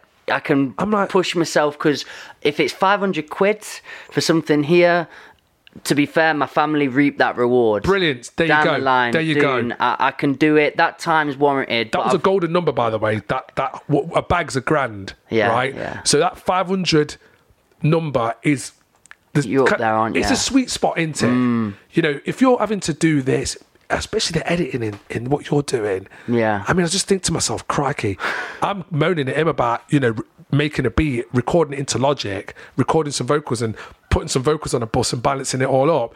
But when you're chopping this, chopping it that, can get like that. God, it's like I love the with all artists, and every artist is great because they want the best out of their work. But it's that can you just, and they don't understand how time consuming the can you just are for no money at all. It's just and cut and you go, I get it because we want this to be perfect, so I will, but this is the cost now too, and they don't expect that. It's strange, but same as you, I'll say Local Healers, I want to work for them because I believe in what they're doing. Oh, for sure. So when they've asked me a couple of things, I've gone, let's go. I enjoy being around you. You give me not just a great vibe, but a lot of inspiration. Now, my other thing would be, because, you know, not always, you know, the stuff that I would spend hours, you know, building and arranging. Yeah. Most of it ends up just on a hard drive. It doesn't come out. Yeah. Now, this is the thing with Local Healers. That's where the love is with Local Healers, because they've got a vision and they've got a plan. Yes. Do you know what I mean? Yeah. So everything that you do with Local Healers actually comes out. Yeah. Right. So you don't, even if you are doing something for the love for Local Healers, you are going to reap some kind of reward, because there's going to be a video to it that they've paid for. Yeah. You know, maybe paid you for a video or whatever, or you know, or the track's going to be used for something else, or we do a stream and it's content for. It's being very aware as an artist, isn't it, about what opportunities you're creating for yourself. And for me, then, even when I've done a few free things for Local Healers, I look back at the stuff we've done, I'm like going, I'm so proud of this. Yeah, What yeah. a great, fun, funky thing we did. But you've made some content for yourself, though. Exactly. Yeah, So then yeah. also I take that, and anybody that asks me like, what do you actually do, who you work with, I ping them that across. Oh yeah, I like that, and then it's built from there. Business is built. So it's worked Yeah. that's worked in your favour. 100%. And plus with the local healers, they're currently, Tyle talked about it, they're currently getting funding and stuff like Yeah. that. So the future projects Comes back round. the future projects now have a little bit of something in the pot. Yeah.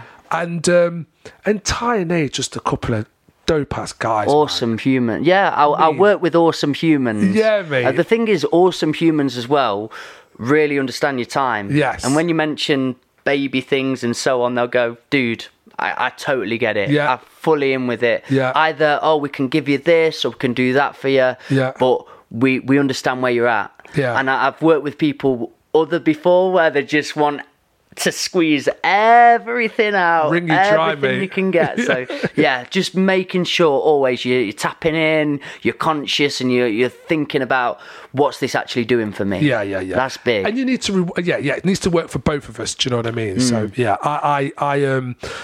Safi, she's definitely brought me to a place where it doesn't benefit a few people that I would have normally done things for free. But I have good relationships with them outside of the music, so it won't ruin any relationships. But I am definitely, since having Safi, I'm like categorically, this is where I'm at. yeah. I love it. Yeah. What a great attitude. She's amazing. I mean, I'm glad we've got daughters at fairly similar ages. When we do this podcast in 5 to 10 to whatever years down the line, and we have our timeline, we're going to have such new discoveries and different things. They'll be in the same year at school, basically. Yeah, 100%. Right, what school's yours going to? I want her around that energy, whatever I can do. The forest school sounds great. I'd love to get Ella into forest school. Ella into forest school. I mean, we're on a farm now, so there's a lot of animals and touching things. And, she's made up here, mate. Yeah. So made up. But I think the thing she's missing at the minute is the community side. Right. She needs to be around other kids. So, to get a speech going. Yeah, my sister does fostering, so she has a little girl called Kyla May that she's looking after. And Kyla May doesn't speak much, same age as Safia, and she doesn't speak much, but she's quite good on her legs, running and all that. Everything else is cool, drinking from a cup and all the rest of it. But Jill's absolutely, like when I told you she rang me the other day, just checking in, Safi was just like yapping away in the background. She's like, oh my God. She's like, babes, is that Safi? I'm like, yeah, she's off now. Say something and it's in. Yeah. Tell her to say a word and it's locked in. And then that's part of her vocab now. Do you know what I mean? So Jill's like, yeah, I think I'll have to get Kyla May at the nursery, find a time to get her in somewhere, because she's like way behind Safia speech wise. Right. So and Amy's like, she's like, my partner's like head of education and manages 2 nurseries. Nice. So she's really she's studying. They go away for extra training on certain weekends, and she's really into like things that progress babies, and stuff that they do. I think she'd do a podcast. Mate, I'd love that. Amy will fry you with info. I would love that, honestly. I'm trying my best now to take in all the information I can and baby's development, because this is the big years, isn't it? This is the formative part of a human's life. Yeah. So I would love to lap that in. If you get Amy sat in this chair, mate, you'll be just sat there like double this podcast hours. Wow, I didn't know this. Wow, I didn't know that. I didn't know that. Yeah, incredible. She's always telling me stuff like, oh yeah, no, that's cool. She's got all these there's these weird names for stuff, and that's called this when they do that, and that's part of their incredible. When she does this, it's just because she's trying to tell her brain that, and I'm like, bloody hell, like, babes, why's she doing that? Oh, it's because she'll explain everything to me. I want to know. I love, when something happens to me physiologically, psychologically, I do a massive... I just want to know, what is that? What is actually happening? Go into the depths of it, the root of it, and then get to that seed. People that have done that searching, I can pick their brains and piece it apart. She's got a lot for you to pick out of, Well, this has today. I've really... We could do... so many of these. I know, mate. We've gone to the scratch, a good use of language, scratch surface of everything. Yeah. but we could have gone into all of those avenues and got so much out of it. Dude, you're a very amazing man. Mate. An awesome character. I've loved this. I'm sorry that we went on so long, bro. Dude, I mean, I have got to edit it, and it is for next Friday, but I can do it because I'm going to really enjoy listening to it back and taking it. No, amazing. Thanks for having me, man. It's been awesome. We need to do some stuff together. We will, I promise you. Yeah. I know. Get some space and some time. How busy you are. Yeah. We're on this mission, but I know for a fact you're a part of our timeline. You're a part of this journey now. Sure, I want you on the bus. Mate, so this is our conclude. Guys, you've been a part of the Old Farm Bus, Back of the Bus Sessions podcast. Fever, where can I find all your stuff? You can jump onto my Instagram. That's Stephen Fever. Facebook, Stephen Fever Richards. Twitter is at DJ Fever Knots. Mixcloud at DJ Fever Knots. And Bandcamp is at DJ Fever Knots as well, I think. Nice. So keep it simple. Kept it simple. All mapped out there for people. Remember what we say. Just be nice to one another, you beautiful set of buggers. Have a great day. Thanks so much, man. Cheers.